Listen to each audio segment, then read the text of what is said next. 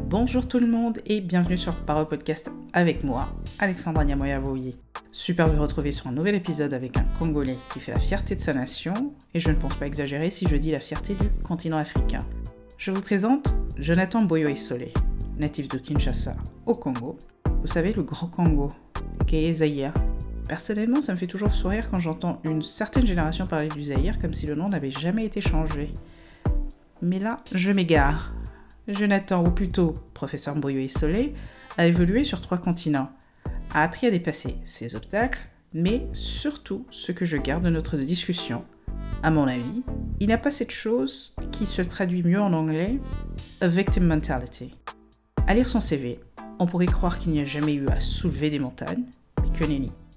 C'est un peu, beaucoup, pourquoi Parole existe. C'est de montrer que les obstacles font partie de la vie, que l'on se trouve au Japon comme au Swaziland, mais ces mêmes obstacles peuvent être la source d'une incroyable résilience.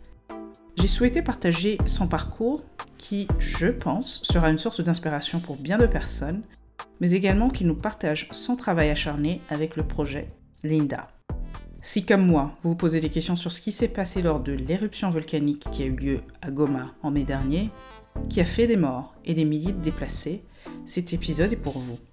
Si comme moi, vous méconnaissez l'avancée scientifique et l'apport incroyable de scientifiques congolais et africains, je vous invite à revoir votre copie.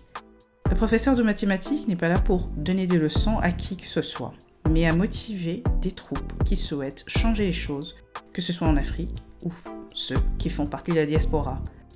Il ne fait pas non plus preuve de condescendance envers les gouvernements, très souvent malmenés par des budgets insuffisants, mais il plaide pour une transparence dans les contrats qui sont signés par des gouvernements africains, tout en utilisant l'argent du contribuable. L'Afrique change, c'est une bonne nouvelle, mais il ne faudrait pas s'arrêter sur cette affirmation. Maintenant, il nous faut mettre les pieds à l'étrier. Tout est à faire sur le continent. Tout. Enfin, petit rappel, étant productrice du podcast African Tech Roundup, j'ai eu le privilège d'interviewer la professeure Haïssa Malou, physicienne de formation, et qui, entre 2017 et 2019, a été ambassadrice du Next Einstein Forum pour la RDC. L'interview est en français et j'ai hâte de vous la partager. Pour finir, Parole Podcast est disponible sur les plateformes de podcast. Je vous invite à laisser un commentaire sur Anchor. Oui, il y en a parmi vous qui écoutent les podcasts sur Anchor, sur Apple Podcasts, voire même sur la page Instagram Parole Podcast. Bonne écoute! Parole Podcast se trouve encore une fois au Congo, mais virtuellement au Congo, physiquement aux États-Unis, à Boston, avec monsieur Jonathan Mboyo-Essolé. Est-ce que je l'ai bien dit? Ou il faut le dire d'une... Très bien, c'est bien dit. Écoute, déjà pour ceux qui te connaissent, ils doivent se dire « Oh mon Dieu, Alex, comment t'as fait pour trouver ces personnes ?» C'est génial, ça s'appelle la grâce de Dieu et ça s'appelle aussi LinkedIn. Moi, je te connais parce que j'ai vu ton profil sur Le Point et sur LinkedIn aussi. On va rentrer en détail avec ça. Mais moi, je veux quand même dédier cet épisode à 2 personnes. Certaines personnes peuvent rigoler. À mes profs de maths. J'ai eu un prof de maths que j'ai vraiment aimé à l'école internationale et qui m'a beaucoup aidé, qui m'a aidé à aimer les maths, à me montrer que les mathématiques étaient un langage d'ailleurs. Et à ma mère qui a toujours cru que voilà.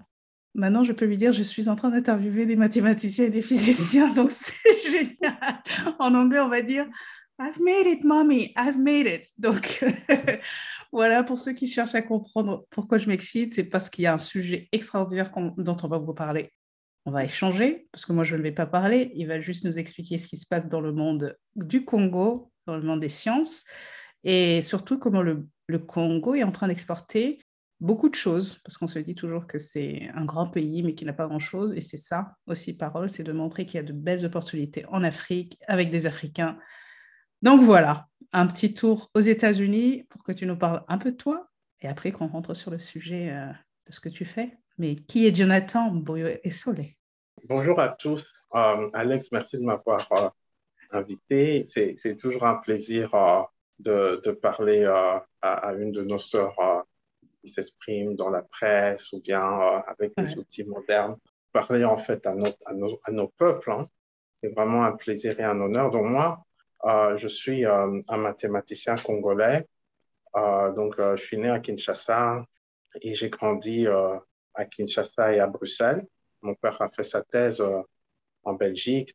Pendant ce temps-là, on était là-bas, puis on est rentré au Congo. Là-bas, j'ai vécu les guerres et tout ça.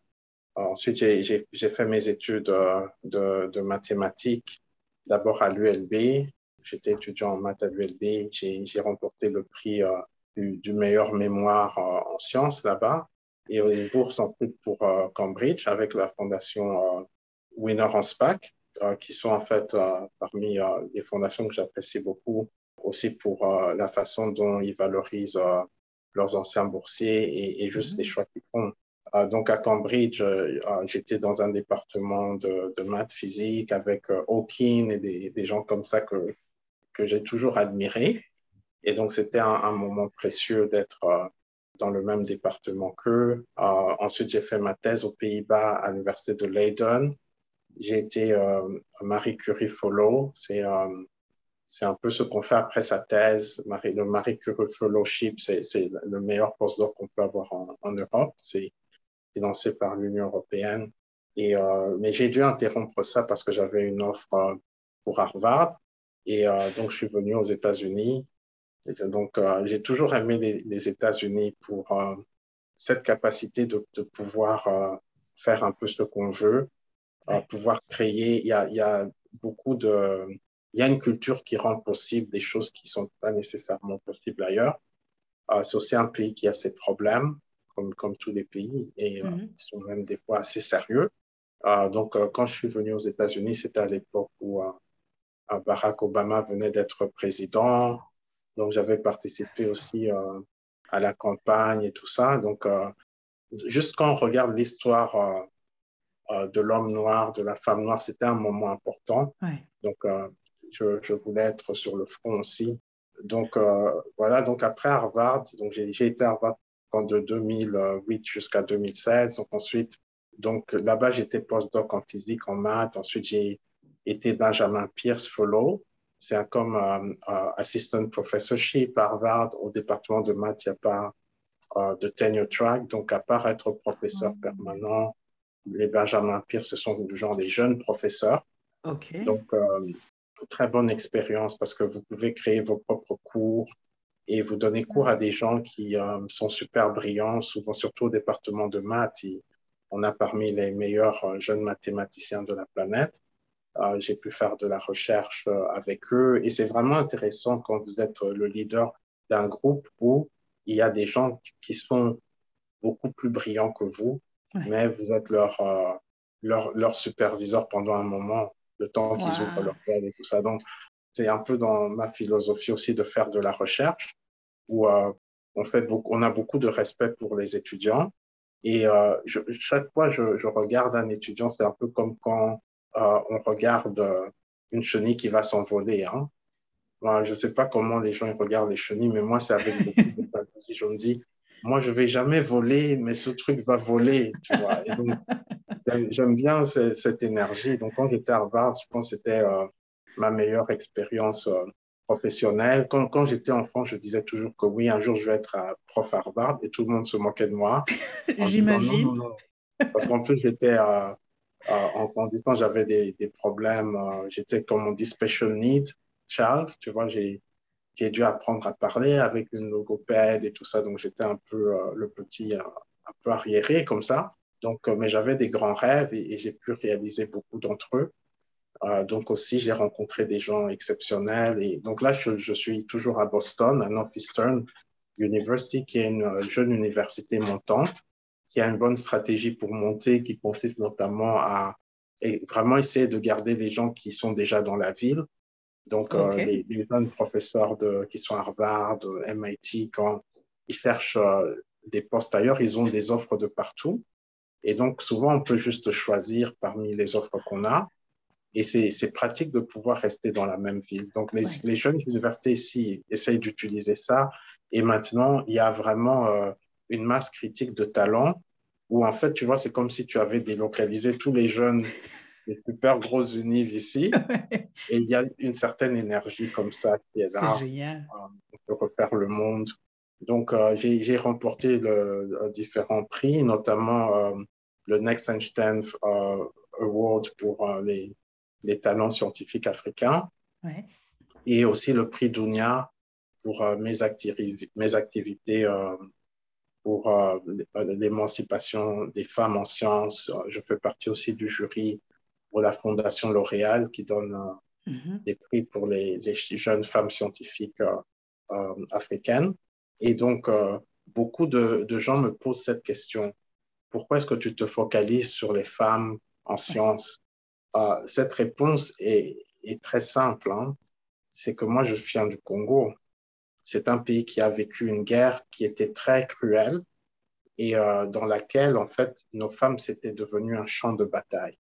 Il y avait des techniques pour, des fois, liquider la population ou vraiment martyriser une population pour pouvoir mieux l'exploiter ou simplement la faire fuir. Et il y avait des viols à grande échelle qui ont eu lieu par des groupes rebelles et des armées nationales et rebelles et étrangères. Donc, les femmes, c'était devenu le prix à payer, quoi.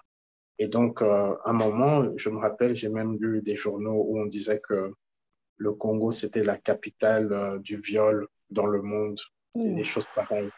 Et nous, dans notre culture africaine, on a un grand respect pour les femmes. Et donc, moi, je me suis toujours dit que quand on doit construire notre pays, on doit d'abord commencer par ceux qui ont ramassé le plus. Mais elles sont aussi la partie la plus forte de notre population. Donc, Hmm. je me dis, si je dois investir, je vais investir dans ce qui est déjà fort. Comme ça va rendre tout plus fort. Et donc, c'est pour ça Hmm. je travaille pour émanciper les femmes. Et je me dis, en Afrique et au Congo, imaginez-vous la situation dans laquelle une petite fille peut faire tout ce qu'elle veut. Je ne pense pas qu'il y aura un problème pour les petits garçons. Donc, quand on construit une nation, on commence d'abord par élever les femmes de cette nation et toute la nation se lève avec elles. Quand vous prenez, vous allez à l'école le matin à Kinshasa, vous êtes en voiture, vous regardez par la fenêtre, vous voyez des femmes qui marchent. Elles portent des colis sur leur tête, elles vont vendre du pain, elles vont Ouais. vendre des tomates, elles vont vendre du charbon. Et elles élèvent en fait des familles comme ça. Il y a des gens qui sont Hmm. docteurs aujourd'hui avec une maman qui a payé leurs études en vendant du charbon. Donc nos femmes, ce sont vraiment nos modèles, c'est notre force. Donc je me Hmm. suis dit, c'est là où je vais mettre tout mon effort. Je suis persuadé que les garçons ont tout l'aide qu'ils méritent. C'est vrai qu'ils ont la priorité. Ça, c'est un fait. Je vais commencer par une question peut-être qui est assez bizarre en tant qu'Africaine quand on a vécu, par exemple, comme toi et moi, dans ton cas, dans trois continents. Mais en Afrique, par exemple, c'est un continent plein d'opportunités, mais plein de contradictions en même temps. C'est-à-dire, par exemple, si je fais le parallèle avec ce que tu viens de dire sur le fait qu'on respecte les femmes, mais vraiment, c'est-à-dire on donne une certaine place honorifique à la femme, mais quand on voit les résultats dans certains pays, pour ne pas dire la plupart, pour ne pas dire 54 pays, on s'étonne. Et je pense que quand on est étranger, quand on est peut-être européen et qu'on est peut-être comme moi, on se dit ouais, le Burundi c'est sympa, oui, le Congo c'est sympa, et qu'on lit quelque chose en ligne, on se dit bon, bah, Alex elle m'a menti, Jonathan il s'excite sur ce qu'il a pu croire. Est-ce que je vais faire le parallèle avec les mathématiques? Nous sommes un continent où la plupart, j'ai l'impression que, allez, je veux dire, quatre langues sont parlées d'une manière très courante. Mais les mathématiques ont du mal à passer, alors que tu vois, c'est vraiment, moi j'ai eu cette révélation, cette information durant mon adolescence. On m'a expliqué, Alex, le français c'est une langue et les maths c'est une langue aussi. Donc il faut que tu t'appliques et que tu... Je dis, ok, super. Qu'est-ce qui se passe par rapport aux mathématiques en Afrique? Pourquoi y a-t-il un problème particulier pour, je ne sais pas, c'est un problème d'éducation? Est-ce que les gouvernements n'ont pas compris? En fait, il n'y a pas de problème particulier en Afrique pour les mathématiques. Notre continent, il faut bien comprendre c'est quoi en fait l'Afrique, hein. Mhm. Souvent, tout ce que les gens ils connaissent de l'Afrique, c'est le miroir qu'on voit à travers la presse internationale. On ne peut pas comprendre un continent avec les yeux étrangers à ce continent. Ouais. Tu ne peux pas avoir des gens qui travaillent dur, mais tu ne peux pas avoir des gens qui viennent comme ça et qui essayent de décrire ce qu'ils vont voir à travers leurs préjudices. Ils vont voir en référence à ce que eux ils sont et à ce que eux ils connaissent. Mais notre continent, en fait, c'est un continent qui a été victime d'atrocités pendant des centaines d'années. Et il est en train de se remettre de cela. On a eu des sociétés qui sont complètement brisées. On a des gens dont l'identité a été même des fois un peu perdue. On s'appelle Jean-Jacques, Mm. Marie-Louise. Moi, j'aime bien utiliser mon nom africain Mboyo parce que Ok. aussi, ça commence par ça. Maintenant, pour les Mm. mathématiques, c'est un langage universel. Mais donc, chez nous, on nous apprenait à compter avec des pommes et tout ça. Donc, il y a aussi tout un côté culturel que c'est comme si c'était une science étrangère. Ouais. Alors que les mathématiques sont nées en Afrique. Hein. Vous voyez, c'est le berceau de l'humanité, mais aussi vous avez les plus vieux objets mathématiques sont en Afrique. Ce qu'il y a entre la relation entre l'Afrique et les mathématiques, c'est que, en fait, moi, la façon dont je vois ça, c'est un challenge de faire découvrir les mathématiques aux Africains avec les yeux des Africains. Pouvoir déjà, dès l'enfance, pouvoir apprendre les mathématiques dans sa langue maternelle.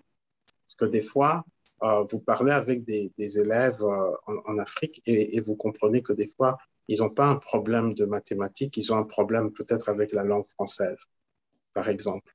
Parce que eux, ils apprennent ça dans une langue étrangère. J'aimerais voir les enfants des autres pays apprendre des fractions 4 ans après d'avoir appris le russe ou le chiluba et apprendre ça en chiluba.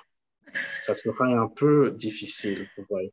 Donc, Ah. on a des challenges on doit trouver des solutions à ces challenges. Et j'aime bien aussi, en fait, partout dans la planète, il y a une difficulté avec les mathématiques. J'aime bien un de mes amis, Ed Frankel, qui est aussi un auteur. Il a donné cet exemple que les mathématiques, en fait, c'est un art, hein, c'est un langage, c'est un art, c'est une expression de la beauté, même universelle. Et pour l'apprendre, c'est comme quand on apprend le piano. Mhm. Pour faire des exercices de piano, pour pouvoir faire du Mozart ou du Beethoven. Mais imaginez-vous que vous passez toute votre vie à faire des exercices de piano pour torturer vos doigts, mais que vous n'avez jamais écouté de musique qui peut vous inspirer. Donc, tout ce que vous vous rappelez Mm. du piano, c'est vos doigts qui font mal. On vous demande Mm. de faire des choses que vous ne comprenez pas et Mm. ça fait mal. Et ensuite, quand vous ratez un passage, ensuite, vous ratez le tout. Ouais. Donc, c'est ça, en fait. On doit apprendre aux gens à voir la beauté des mathématiques avant de leur demander de faire des trucs de ouf en mathématiques. Mm. Et donc, moi, c'est la façon dont j'enseigne les mathématiques. J'essaye aussi c'est une leçon d'histoire aussi. Par exemple, là, je reviens d'un cours sur les matrices. Dans Mhm. mon premier cours sur les matrices, je montrais des photos à mes étudiants de, de, de certaines notes qui viennent de Chine, de leur dire qu'il y a des milliers d'années, les Chinois ils commençaient déjà à résoudre des problèmes d'équations linéaires et que les chiffres qu'on utilise viennent des Arabes et des Indiens. Il y Ouais. a, en fait, les mathématiques, c'est comme un cadeau qu'on se donne de civilisation en civilisation et qui a Mm. parcouru le monde, de l'Afrique au Moyen-Orient, à l'Extrême-Orient, pour maintenant être dominé par les États-Unis, la France et d'autres. Vous voyez, mais c'est un cadeau et ce cadeau, on nous l'a aussi donné en Afrique et il Mhm. faudra comprendre qu'il y aura notre tour aussi d'être au-dessus de la pyramide des mathématiques. Mais il faut faire ça, c'est une grande responsabilité, mais il faut avoir beaucoup de modestie envers ça. C'est quelque chose Mm. qui appartient à toute l'humanité. Et donc, il faut apprivoiser ça, il faut en faire son enfant à soi-même, il faut l'aimer. Et quand vous aimez les mathématiques vous aiment encore plus parce qu'elles vous ouvrent les yeux hein, Ouais. à des beautés qui sont devant vous, mais que vous ne voyez pas avant. Donc, pour moi, ça fait partie de la culture. Et c'est pour ça que je prends beaucoup de mon temps pour enseigner les mathématiques à ceux qui n'ont pas nécessairement l'opportunité d'avoir le meilleur niveau d'enseignement. Et est-ce que tu penses, est-ce que c'est compris? Je ne vais pas dire négligé, mais compris par les gouvernements de manière générale, en disant on doit s'investir et on doit investir dedans. Non, ce n'est pas du tout compris par les gouvernements pour différentes raisons. Bon, de un, il y a des gouvernements qui ne sont pas là pour s'occuper nécessairement de leur population, n'est-ce pas?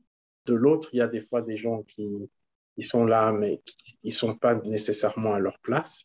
Mais il n'y a pas, en fait, une politique bien rodée pour savoir comment est-ce qu'au XXIe siècle, on va soulever un continent de la misère sans la science. On a besoin de la science pour développer l'Afrique.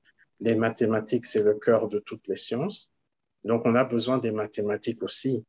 Normalement, c'est une priorité stratégique pour tout le continent, une priorité stratégique. Mais comme je dis souvent, hein, on ne peut pas attendre les gouvernements. En tant qu'individu, on peut faire des choses incroyables. Et donc, ce serait triste si on se demandait qu'est-ce que le gouvernement va faire juste pour être déçu après. Il faut d'abord se poser la question, qu'est-ce que moi je vais faire? Et lorsqu'on commence à répondre à cette question, on a plus la capacité de demander aux autres aussi de faire quelque chose. Mais il faut prêcher par l'exemple. Et à notre époque, avec la technologie qu'il y a moyen d'avoir un impact, mais vraiment un impact très profond, en restant même chez soi à la maison. On peut donner des cours en ligne, on peut faire du soutien scolaire, on peut même contribuer financièrement aux projets qui existent déjà. Donc, on a beaucoup de choses qu'on peut faire pour développer l'Afrique, pour aider les jeunes Africains à contrôler les outils qui vont leur permettre de se sortir de la pauvreté.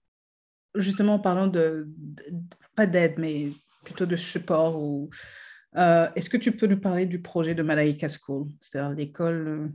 Malaika, c'est une école qui est à Kalibuka, qui est une communauté dans la périphérie de Lubumbashi, dans un endroit qui est connu pour être pas l'endroit le plus riche du Congo, hein.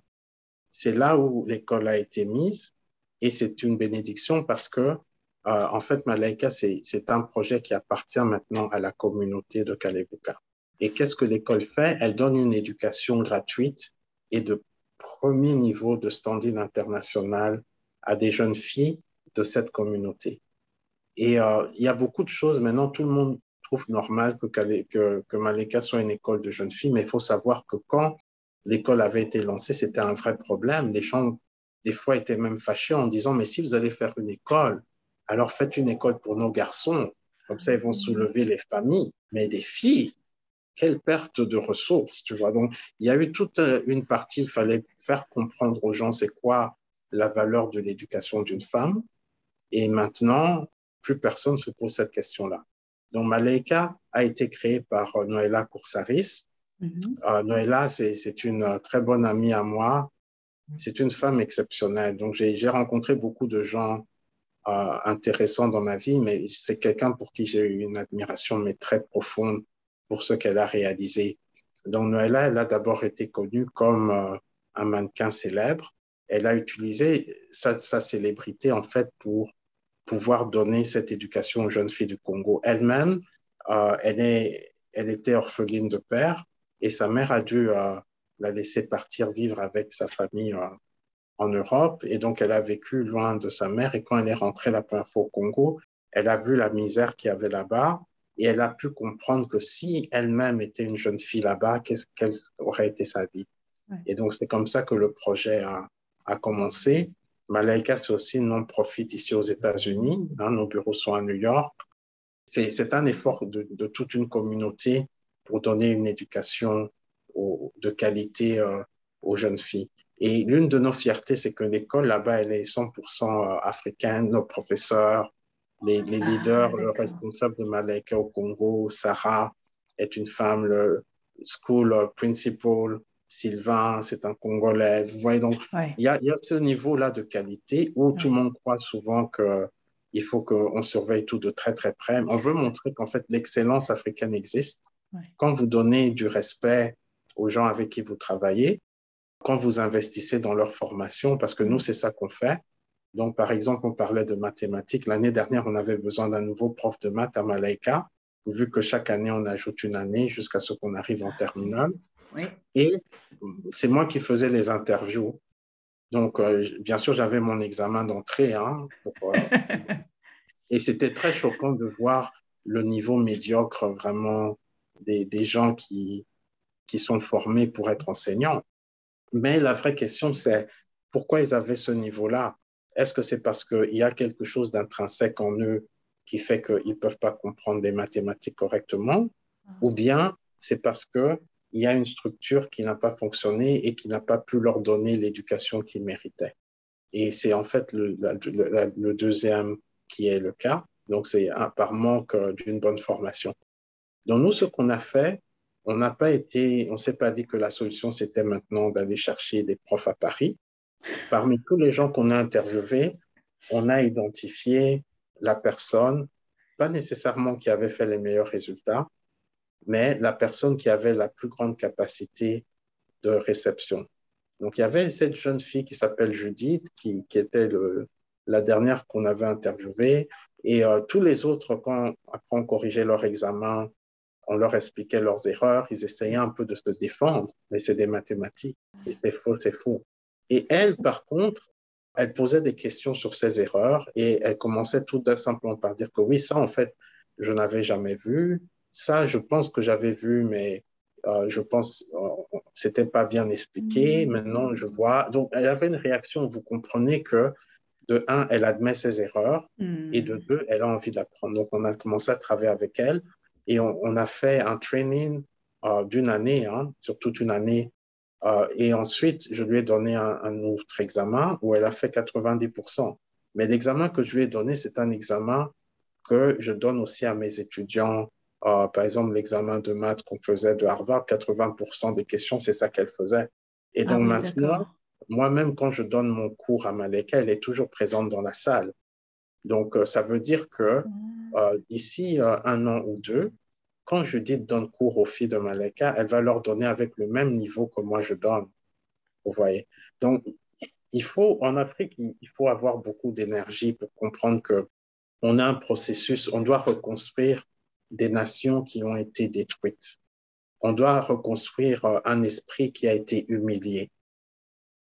On doit redonner la dignité à des populations qui parfois pensent qu'ils n'ont pas le droit d'être regardées comme égales par les autres. Donc, vous voyez, la colonisation est finie.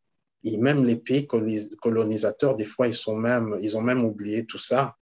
Mais les victimes de la colonisation, des fois, vivent toujours avec le trauma et avec les préjudices d'infériorité. Et donc, on a tout un travail pour relever nos gens. Et la plupart des fois, quand on fait passer des tests et puis on a plein de résultats négatifs pour l'Afrique, on oublie de dire que, tiens, c'est le continent qui avait aussi subi tout ça. Donc, on a une responsabilité à ne pas oublier c'est quoi qui est devant nous. C'est un challenge. Et nous, on n'aime pas les excuses, on aime travailler. Mais on est très conscient que c'est pas pour rien que c'est un challenge. Il y a eu beaucoup de contributions. Et donc, nous, notre génération d'Africains scientifiques, on n'a pas l'intention de vivre des belles vies à l'étranger sans essayer de soulever notre continent. Donc, on va faire ce travail et ça va être un travail qui va être pénible, mais notre énergie, on va la tirer de ce travail lui-même. Donc, tout à l'heure, je t'expliquais, par exemple, comment moi, donner mon cours à Malaika 2 fois par semaine, c'est comme quand les gens décrivent leur expérience d'aller à la messe ou quoi. Ça me redonne de l'énergie positive. Après ça, je peux ramasser toute la négativité qui existe. Et la semaine d'après, je vais reprendre encore mon énergie positive. Et on veut construire un pas à la fois, on veut reconstruire notre continent en commençant par la science, parce qu'au 21e siècle, on a cette possibilité de faire des sauts quantiques du point de vue technologique, où même si on a un continent où il n'y a pas beaucoup d'infrastructures, ça coûte de moins en moins d'argent de développer des infrastructures qui peuvent avoir un impact colossal sur la qualité de vie de nos populations, l'accès à l'enseignement et à la santé. Et en fait, le vrai travail qu'on fait, c'est vraiment un travail de dignité. Surtout, donc on a besoin, je m'inclus hein, parce qu'on est tous dedans, mais beaucoup d'humilité quand on veut apprendre. Ça, c'est une très Oui, bonne leçon de vie, je pense. Imagine, il y a quelqu'un qui se trouve quelque part au Burundi ou dans un pays francophone, j'imagine, qui se dit, mais attends, mais c'est facile de dire tout ça. Tu es à Boston, tu es associate professor d'une grande université. D'accord, super. Mais moi, ce que je veux, c'est d'avoir tes diplômes et prouver que je suis quelqu'un. Et je ne peux pas faire ça en Afrique ou... Oui, je peux faire peut-être ça en Afrique du Sud, mais bon, voilà quoi. Comme tu disais, avec cet esprit de coloniser, on se dit, si j'atteins le niveau comme les autres, comme les anciens colons, je suis arrivé, sans avoir d'après, sans avoir la vision d'après. bon. Comment tu peux répondre à ça? En fait, je pense que les gens doivent comprendre une chose, hein. Les diplômes, ce n'est pas une fin en soi, c'est des outils. À l'époque, on prenait les jeunes, on les envoyait avec des plus âgés dans la forêt pour apprendre à chasser. Apprendre à chasser, ce n'était pas le but, hein. Le but, c'était de revenir avec le résultat de la chasse Ouais. pour nourrir le village. Donc, c'est la même chose avec l'éducation. Oui, moi j'ai été à Cambridge, j'ai été à Harvard, j'ai été à Mhm. Stanford, etc. C'est bien beau à dire, mais c'est pas ça. Si je dois regarder ma vie, ma fierté, ça sera jamais ça. Ma fierté, ce sera qu'est-ce que j'ai fait de tous les outils que j'ai accumulés sur mon chemin. Qu'est-ce que j'ai fait? Quel est le résultat concret de tous ces diplômes? Combien de gens j'ai pu élever aussi? Combien de problèmes j'ai pu résoudre, à part les problèmes purement mathématiques, qui Mhm. sont en fait aussi une joie en elles-mêmes, hein. Mais je veux dire, on est des Africains. On a des problèmes que peu de générations ont eu avant nous. Et on a aussi les outils maintenant pour y répondre. Et donc, comme je dis, nous, on est une génération où on n'a pas le choix. Soit on dit qu'on va s'attaquer à ces problèmes, soit on fait semblant d'être heureux tout seul, en oubliant tout ce qui se passe. Ouais. Et c'est pas non plus une vie de vivre en autarcie de la misère de son propre peuple. Donc, la première chose, c'est de dire qu'il y a moyen de réussir en Afrique en restant en Afrique. Et on a beaucoup d'exemples. Je vais donner un exemple. Quelqu'un pour qui j'ai énormément d'affection. Vous prenez une jeune fille comme Joséphine Désé, née à Goma, grandie à Goma, elle devient Miss Geek Africa, Mhm. un prix qu'on donne pour les meilleures codeuses d'Afrique. Et elle a fait ça en créant une application qui marche avec un bracelet pour aider les femmes enceintes dans les milieux ruraux, capter les signes vitaux, donner les informations aux hôpitaux. Elle a créé sa start-up alors qu'elle était encore étudiante. Et là, elle vient d'avoir sa graduation, remise de diplôme. Sa start-up a quitté et maintenant et à Goma et à Kinshasa. Elle est Ah. devenue la plus jeune ambassadrice du Next Einstein Forum et elle vient à peine d'avoir son diplôme. Donc moi, souvent, les gens, ils me demandent, oui, vous êtes le mentor de Joséphine Désé. Et moi, ça me fait toujours rigoler parce que, oui, on discute, on est proche, mais en fait, moi, je suis dans son fan club, en fait. Parce que moi, C'est quand je la génial. vois, je vois ce que nous pouvons être en tant que pays. Et Joséphine n'a pas fait une étude à l'étranger, hein. Mhm. Elle a étudié notamment dans une ville qui a connu la guerre, une ville martyre.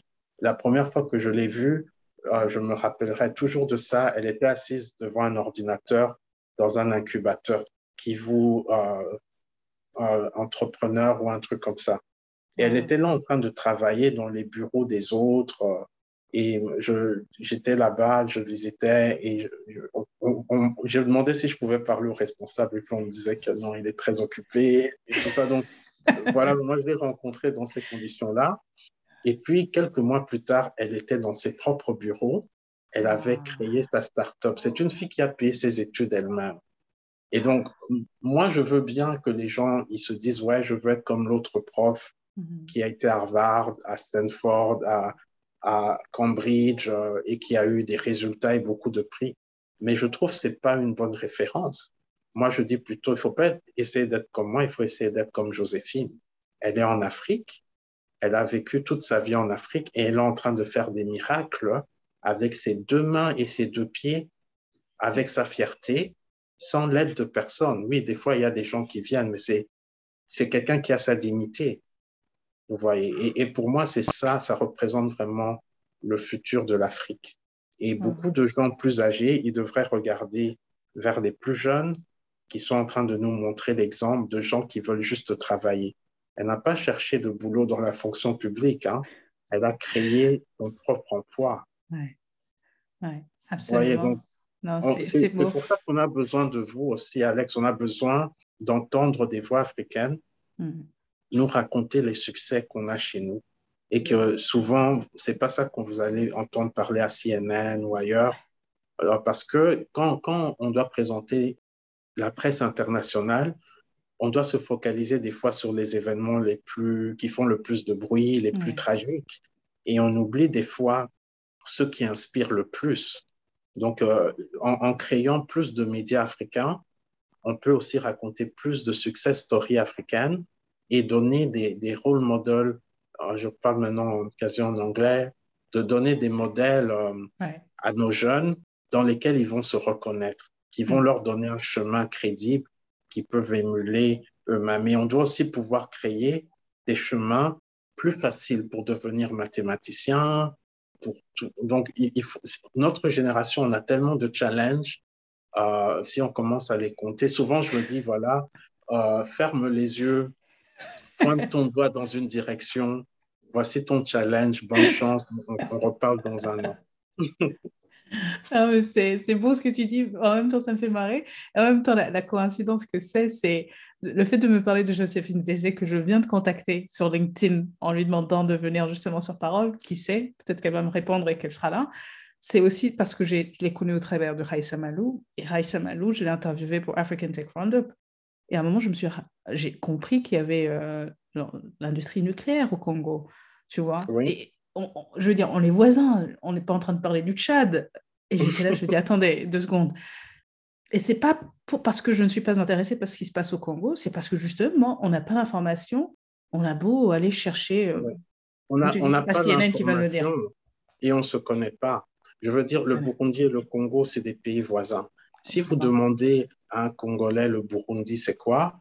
euh, il va vous dire peut-être que, ah oui, c'est un pays qui nous avait attaqué durant telle guerre. En fait, on est des peuples voisins, on est le même peuple et on nous a dessiné des frontières et on peut même des fois croire qu'on est des ennemis.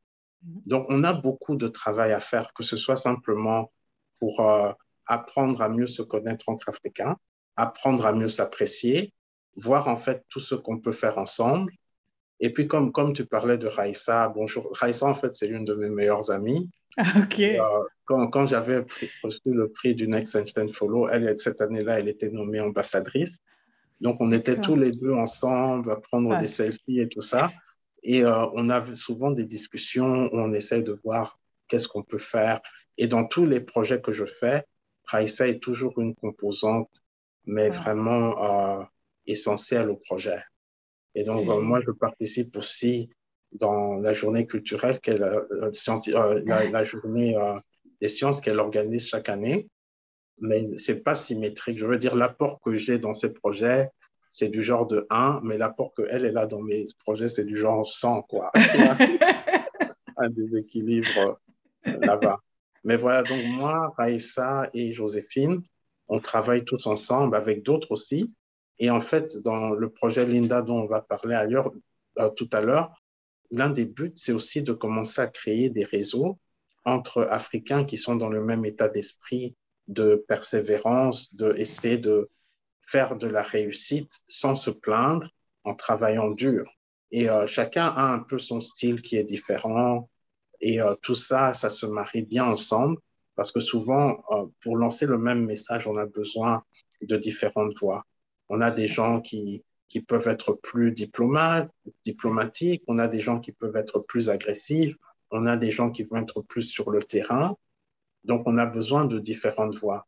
Mais le fait que tout le monde comprend qu'on a les mêmes objectifs et qu'on va Ouais. travailler ensemble, c'est ça qui va nous faire gagner. Et de plus en plus, on va voir que les solutions en Afrique ne vont pas venir nécessairement des gouvernements, vont pas nécessairement venir de l'aide au développement, qui en général est quand même souvent aussi un grand échec. Il y a bien sûr des exceptions. Nous, la diaspora africaine, on a une grosse responsabilité. On est sûrement ceux qui donnent le plus d'argent en Afrique. Hein. Toi, tu es du Burundi, je ne te demande pas c'est combien qui sortent de ta poche par an. Mais tu vois, on fait des Ouais, investissements. ouais. Il faut qu'on comprenne que ça nous donne aussi le droit d'être sur la table quand il y a des décisions qui sont prises. On a le droit d'avoir une opinion, on a le droit d'apporter nos solutions. Et souvent, nous-mêmes, on croit qu'on doit demander la permission à quelqu'un. Dès que je parle d'un de mes projets, on va me demander, mais quelle est la réaction du gouvernement? Est-ce qu'ils sont d'accord? Moi, je dis, mais pourquoi est-ce qu'ils doivent être d'accord? Ce n'est pas leur pays, c'est notre pays à tous. Quand on fait Ouais. quelque chose, on n'a pas besoin de la permission. Et puis, des fois, on travaille dans des situations où il y a quand même des règles qu'il faut respecter. Ouais. Alors là, oui, on va travailler, on va demander les permissions qu'il faut, mais vous n'avez pas besoin de permission pour rêver d'une Afrique qui marche mieux. Vous n'avez pas besoin de permission pour apporter des solutions qui peuvent éclairer tout le monde. Et souvent, on est les premiers à se couper nos propres ailes. Mhm. Comment est-ce Ouais. qu'on va voler si on veut jamais même sauter d'une chaise pour voir ce qui va se passer? Prenons des risques. Ouais. On a une Ah, grosse responsabilité. ça, c'est vrai. Bah, moi, je serais la première à déjà accepter ce que tu viens de dire parce que je me retrouve dedans. Moi, je sais qu'il y a un an, je me disais, mais qu'est-ce que je vais aller faire dans les médias? Qu'est-ce que je vais aller faire dans un podcast? Parce que je me disais que, bon, bah, l'Afrique, c'est bien, c'est mignon, j'aime bien, mais c'est pas mon fardeau. Et plus le temps passait, plus à un moment, je me suis dit, écoute, Alex, fais quelque chose, sinon tu vas le regretter. Mais c'est pas l'État burundais qui m'a aidé, c'est pas l'État africain, on va dire l'Union africaine qui m'a aidé, mais c'est comme tu dis, c'est vraiment, on n'a pas besoin d'autorisation sur tout. Mais bon, on va passer sur un sujet qui est assez comique sur la façon dont j'ai entendu parler du truc, mais c'est pas drôle sur le problème à régler. J'ai une amie donc congolaise qui est sur Instagram, qui un peu montre ce qui se passe à Goma parce qu'elle était en voyage à Goma à ce moment-là. Et elle fait des posts en disant, bah, les gars, apparemment, il y a un problème sismique ici dans le coin. Donc, moi, en rigolant, je dis, mais ah là, là, le Congo, les gens, arrêtez, soit c'est vrai, soit c'est faux. Et puis, je pense, 12 heures après, elle a été évacuée. Mais Goma, enfin, les tremblements de terre, on en entend parler, les volcans, voilà. Qu'est-ce qui se passe? Et c'est là où je veux que tu nous partages le projet Linda et ce que vous faites et, comment dirais-je, l'énorme progrès que vous tenez à faire partager avec le pays et les pays voisins. Oui. Et comment nous, Africains, on doit comprendre aussi la problématique on n'a pas toutes les données. Alors, pour ceux qui suivent le monde technologique, c'est data is king. Alors, dans ce cas-là, vraiment, c'est data is king. Hein. Donc, je te laisse la parole. lindaproject.org, donc c'est notre site où on présente notre projet. Linda, en fait, en Swahili, c'est le nom qu'on a choisi pour un peu exprimer qu'on veut protéger la ville de Goma et aussi la solidarité qu'on a pour la ville de Goma. Donc, Linda, ça veut dire protéger, tout Linda en Swahili. Et pourquoi est-ce qu'on veut protéger Goma? Parce que Goma, c'est une ville qui est dans une situation d'aucune autre ville, en fait, dans tout le système solaire, en fait. Imaginez-vous 2 millions de personnes qui vivent entre un lac de lave, le lac de lave qu'il y a dans le mont Nyiragongo, qui se trouve à 15 km de Goma, et un lac qui peut exploser, le lac Kivu, qui a tellement de gaz qu'à tout moment, s'il y a un grand tremblement de terre et que ce gaz sort, il peut complètement exploser. Et donc, la ville vit avec des géorisques uniques dans le monde. Wow. C'est-à-dire Et qu'à Goma, il y a 2 millions de personnes. oui, il y a 2 millions de personnes à Goma autour. Et la dernière éruption, il y a plus de 400 000 personnes qui ont été évacuées. Il y a eu une éruption aussi très sérieuse en 1977, où il y a eu aussi beaucoup de morts. La ville avait aussi été détruite. il y a eu l'éruption de 2002 Ouais. pendant qu'il y avait la rébellion, où Ouais. encore la ville avait été détruite. Et le lac Kivu, c'est un lac qu'on appelle un lac limnique, donc qui contient tellement de gaz en profondeur, dans des couches différentes, qui est stabilisé par la pression de l'eau. Mais dès que ces couches sont perturbées, en fait, le gaz peut sortir et faire des ravages autour du lac.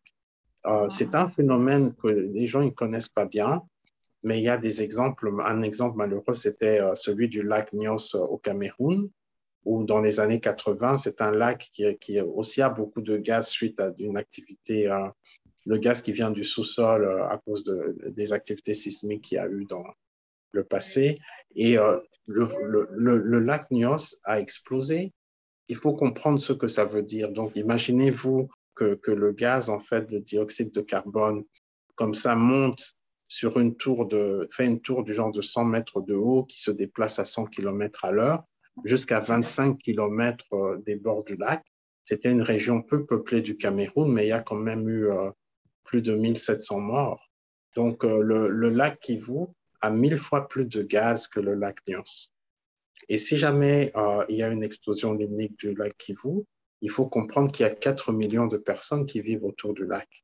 Donc, pouvoir étudier ces phénomènes, pouvoir mesurer tous les signes qui peuvent nous donner une information sur les tremblements de terre, les éruptions volcaniques dans la région des Grands Lacs, c'est vraiment une question stratégique pour les pays de la région, une question de sécurité.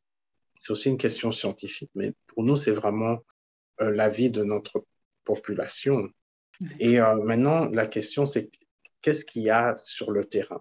Ouais. Donc là, si on prend le cas du Congo, en fait, vous allez être étonné de voir qu'il y a un système de surveillance qui est assez sophistiqué, qui est sur place avec, bon, les stations, ça dépend de celles qui fonctionnent ou pas, ou celles qui sont installées ou pas, mais il y a 14 stations, ça peut aller jusqu'à 18 selon les situations, mais disons, pour le moment, il y a de 12 à 14 stations qui forment un réseau très dense, mais qui suit des règles que le journal Science Magazine, hein, qui est l'un des plus grands journaux Mhm. scientifiques du monde, ils ont appelé néocolonial. Parce que vous avez une situation où les relations entre les chercheurs de l'Observatoire de Goma et les chercheurs de certains pays européens sont assez tendues pour différentes raisons. Et aussi, la façon dont les données sont gérées, ce n'est pas vraiment ce qu'on s'attend de voir au 21e siècle. Donc, ce que je veux dire, par exemple, c'est vous avez un volcan qui produit des données Mhm. sur des données sismiques, des informations sur la déformation des sols autour du volcan dans la ville de Goma. Ces données sont en fait gérées par des règles que personne ne connaît parce qu'on signe des accords qui sont secrets entre des instituts scientifiques qui sont financés avec de l'argent public.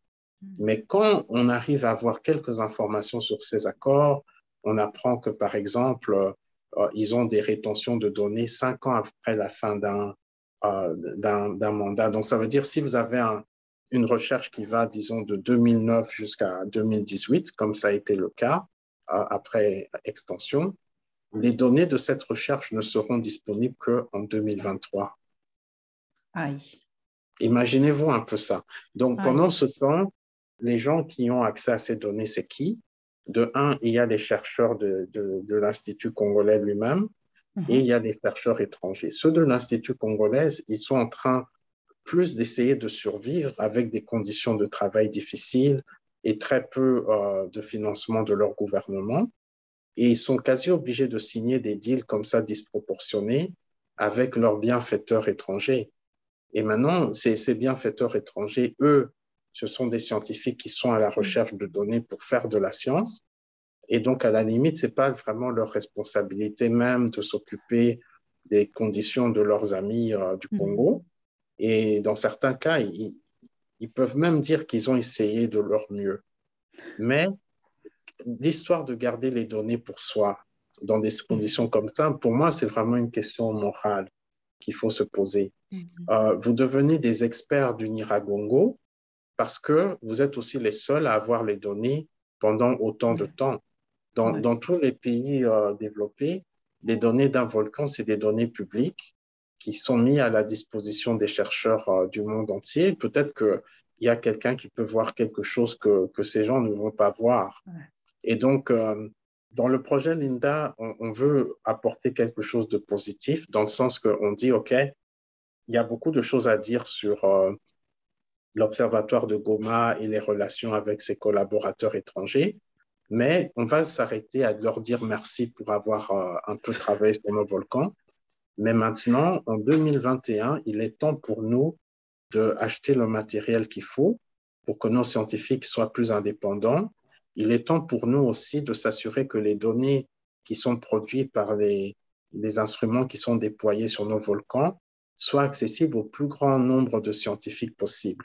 Ce n'est Ouais. pas la mission du Congo de donner des privilèges disproportionnés à des chercheurs étrangers. Maintenant, comment faire ça? Si quelqu'un a son propre matériel qui est déployé, il peut dire aussi qu'il a le droit de dire comment c'est les données que produit ce matériel, les règles, d'avoir un mot à dire sur les règles. Et donc, nous, ce qu'on dit, OK, alors si c'est comme ça, eh ben, c'est nous qui allons produire les données et c'est nous qui allons décider des règles. Et nos règles sont très simples. Accès le plus large possible. Bon, Wow. maintenant, on fait ça aux États-Unis, toutes les données des volcans sont publiques en live, en fait, il n'y a même pas de Ah oui, d'accord. rétention sur le temps. Au Congo, il faut y aller un peu plus doucement parce que même parmi nos scientifiques congolais, certains vont vous dire qu'il faut quand même qu'il y ait une toute petite limitation pour éviter que des clowns déclarent des éruptions qui ne vont pas Un avoir peu lieu. partout. Ouais. Donc, on fait OK, mais alors, est-ce qu'il y a moyen alors de limiter ça au plus petit temps possible? Moi, je veux essayer, si je pouvais pousser, retenir 1 heure, OK, ils vont pas accepter, peut-être 1 mois, 2 mois, 3 mois, mais pas 1 an. Vous voyez. Wow.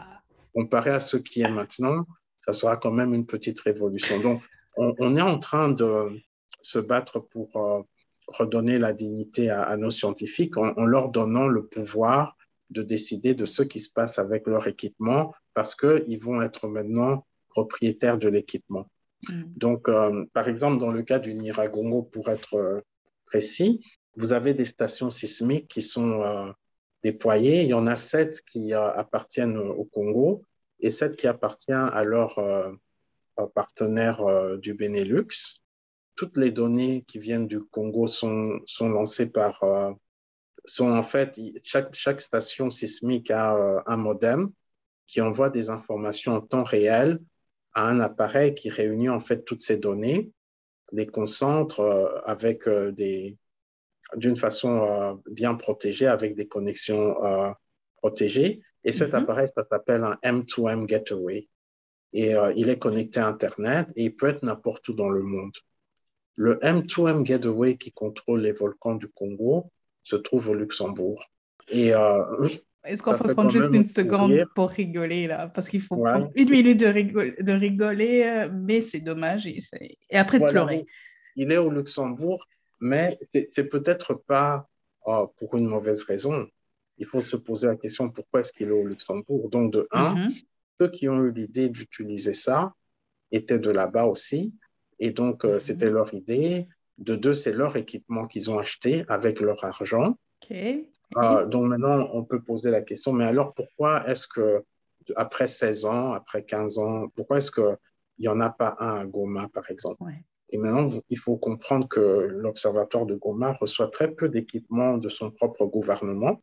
Il n'y a pas vraiment beaucoup de leur équipement qui a été acheté sous fonds propres du Mm. Congo. Et même l'entretien aussi, il n'y a pas Ouais. beaucoup nécessairement d'argent du Congo qui est utilisé pour son entretien. Et donc, on peut maintenant se dire, OK, on va essayer de mettre la pression sur le gouvernement congolais pour faire tout ça. Mais nous, on connaît un peu nos gouvernements. On les encourage toujours à travailler dur pour le pays. Hein. C'est le message que je leur donne encore aujourd'hui. Mais pendant qu'ils sont en train de voir comment ils vont faire ça, nous, on a aussi nos solutions. Et Mm. je pense que c'est bien que les citoyens, souvent, au lieu simplement de demander, voilà, qu'est-ce que le gouvernement va faire pour nous, qu'ils se demandent qu'est-ce que nous allons faire pour notre pays. Et le projet Linda, c'est une réponse dans ce sens-là. On encourage le gouvernement congolais à prendre toutes ses responsabilités en matière d'études des volcans du Congo, mais en attendant, nous, on a commencé à acheter des équipements qu'on va déployer là-bas, notamment le fameux M2M Gateway qui permet de contrôler tous les volcans à distance. On en a acheté un qui, pour le moment, est à Boston en train de se faire calmement tester avec toute l'expertise qu'on a dans cette ville où il y a les plus grandes universités du monde. C'est Et ça. ensuite, on va l'envoyer à Goma. À partir de ce Waouh. moment, les gens qui sont les responsables du musée, je disais musée parce qu'il y a beaucoup de musées impliqués dans cette histoire, mais je Ok. voulais dire les gens qui sont responsables de l'Observatoire de Goma et le ministre de tutelle, ils vont devoir prendre une décision. Vous voulez continuer à utiliser le matériel de partenaires étrangers ou bien vous allez utiliser le matériel qu'on vous donne gratuitement par votre propre population sans aucune condition de rétention de données pendant 10 000 ans, Waouh. sans aucune condition de on ne va pas vous expliquer comment ça fonctionne. Non, on Ouais. va vous l'envoyer, on va entraîner vos équipes à pouvoir les utiliser elles-mêmes. Et quand vous avez un problème, vous venez et nous, on a nos experts qui vont venir Ouais. résoudre vos problèmes sans que vous dépensez $1. Et donc, c'est le même équipement avec des experts qui sont souvent beaucoup plus compétents parce qu'ils sont spécialisés dans cette matière, avec le soutien de la société qui produit l'équipement. Pourquoi est-ce que vous n'allez pas prendre ce deal?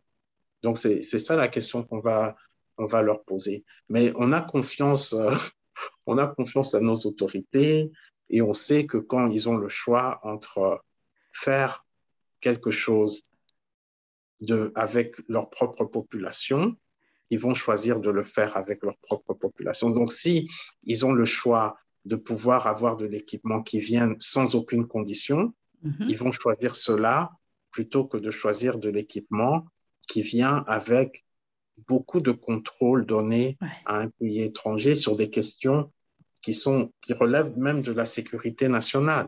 Surtout, ouais. Donc, c'est ça qu'on met sur la table. Donc, moi, j'ai reçu le M2M. Il faut comprendre comment on l'a acheté.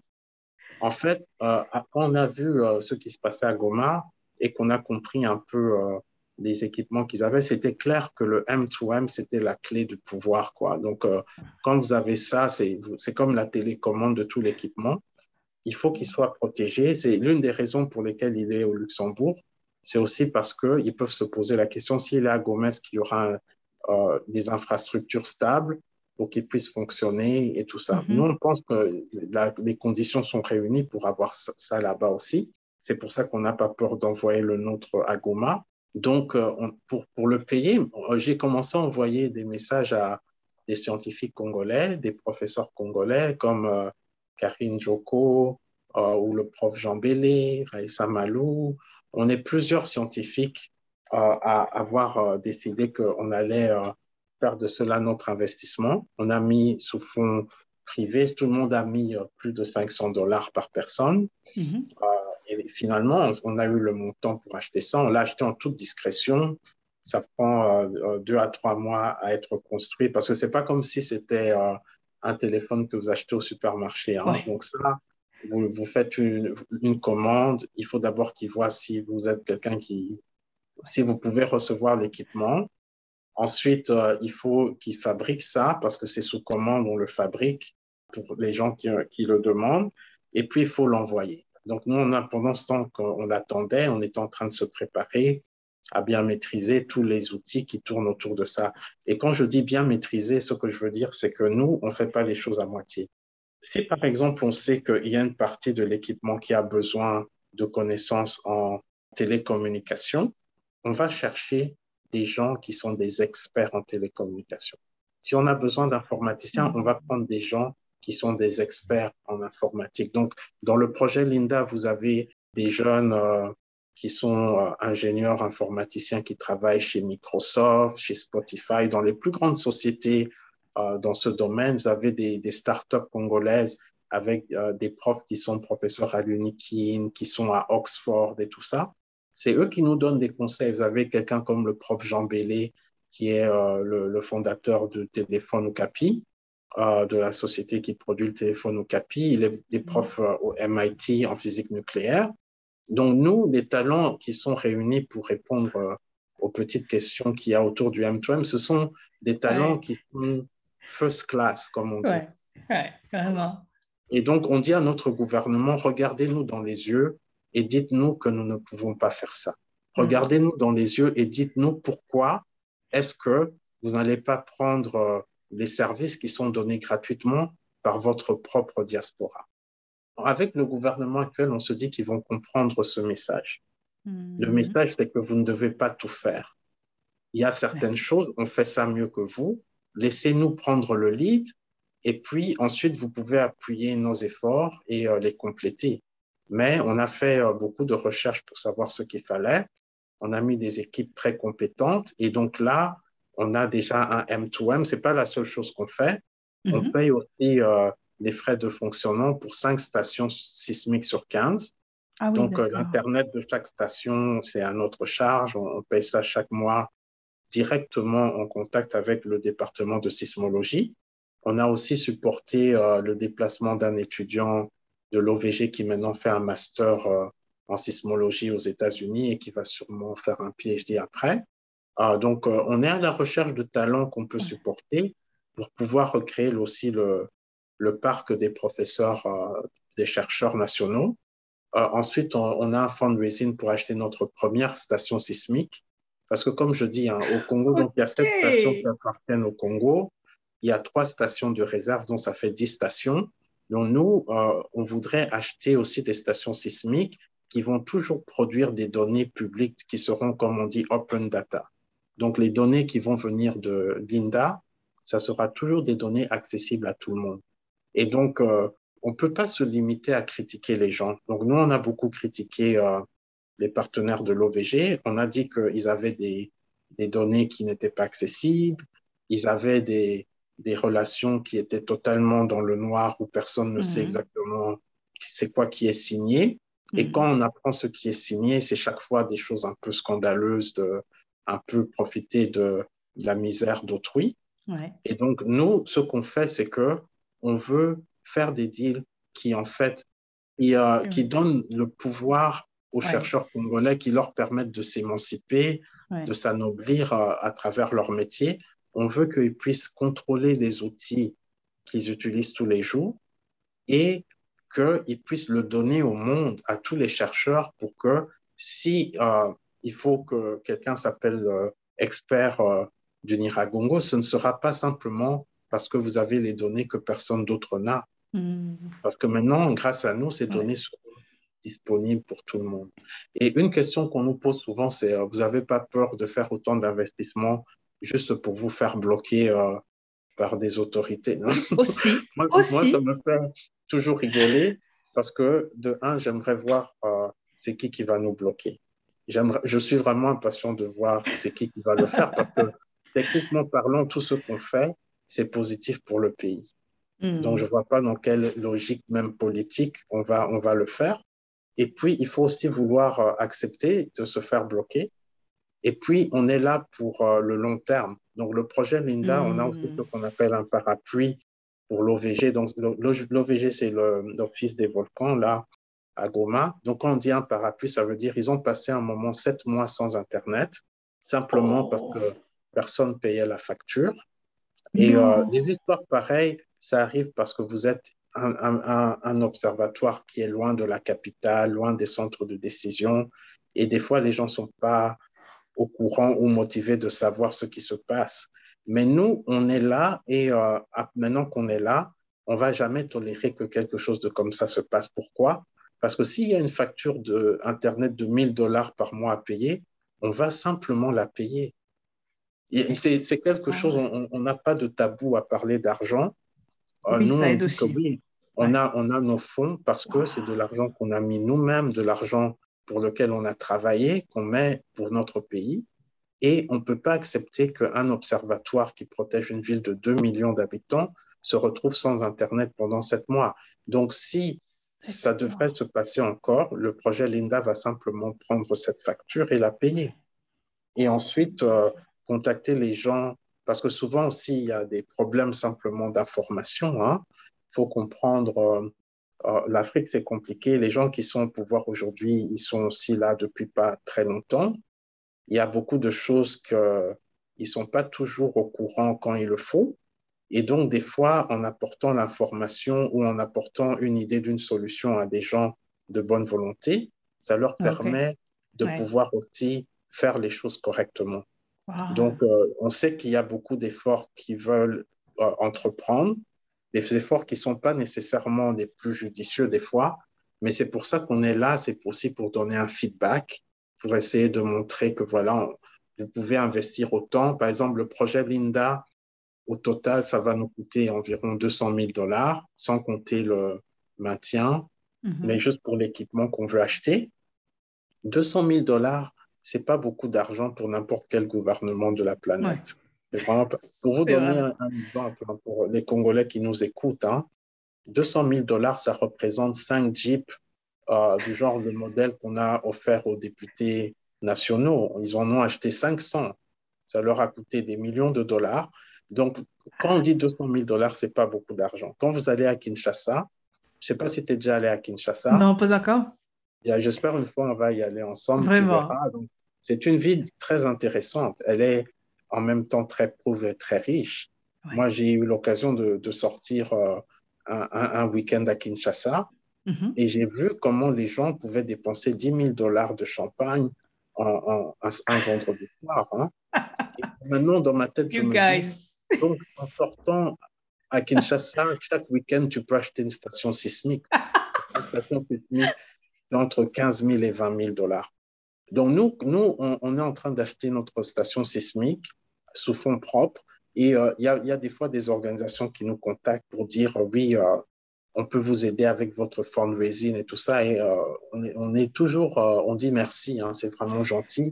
Mais en fait, on a l'intention de faire ça nous-mêmes. Pourquoi? Parce que le Hmm. fundraising, c'est aussi une opportunité pour parler avec notre population, avec nos amis de la diaspora Ah, et c'est leur génial. dire c'est ta contribution que tu fais pour ton pays et tu vas faire cette contribution aujourd'hui et demain tu feras peut-être une autre contribution. Donc on veut créer notre réseau propre Hmm.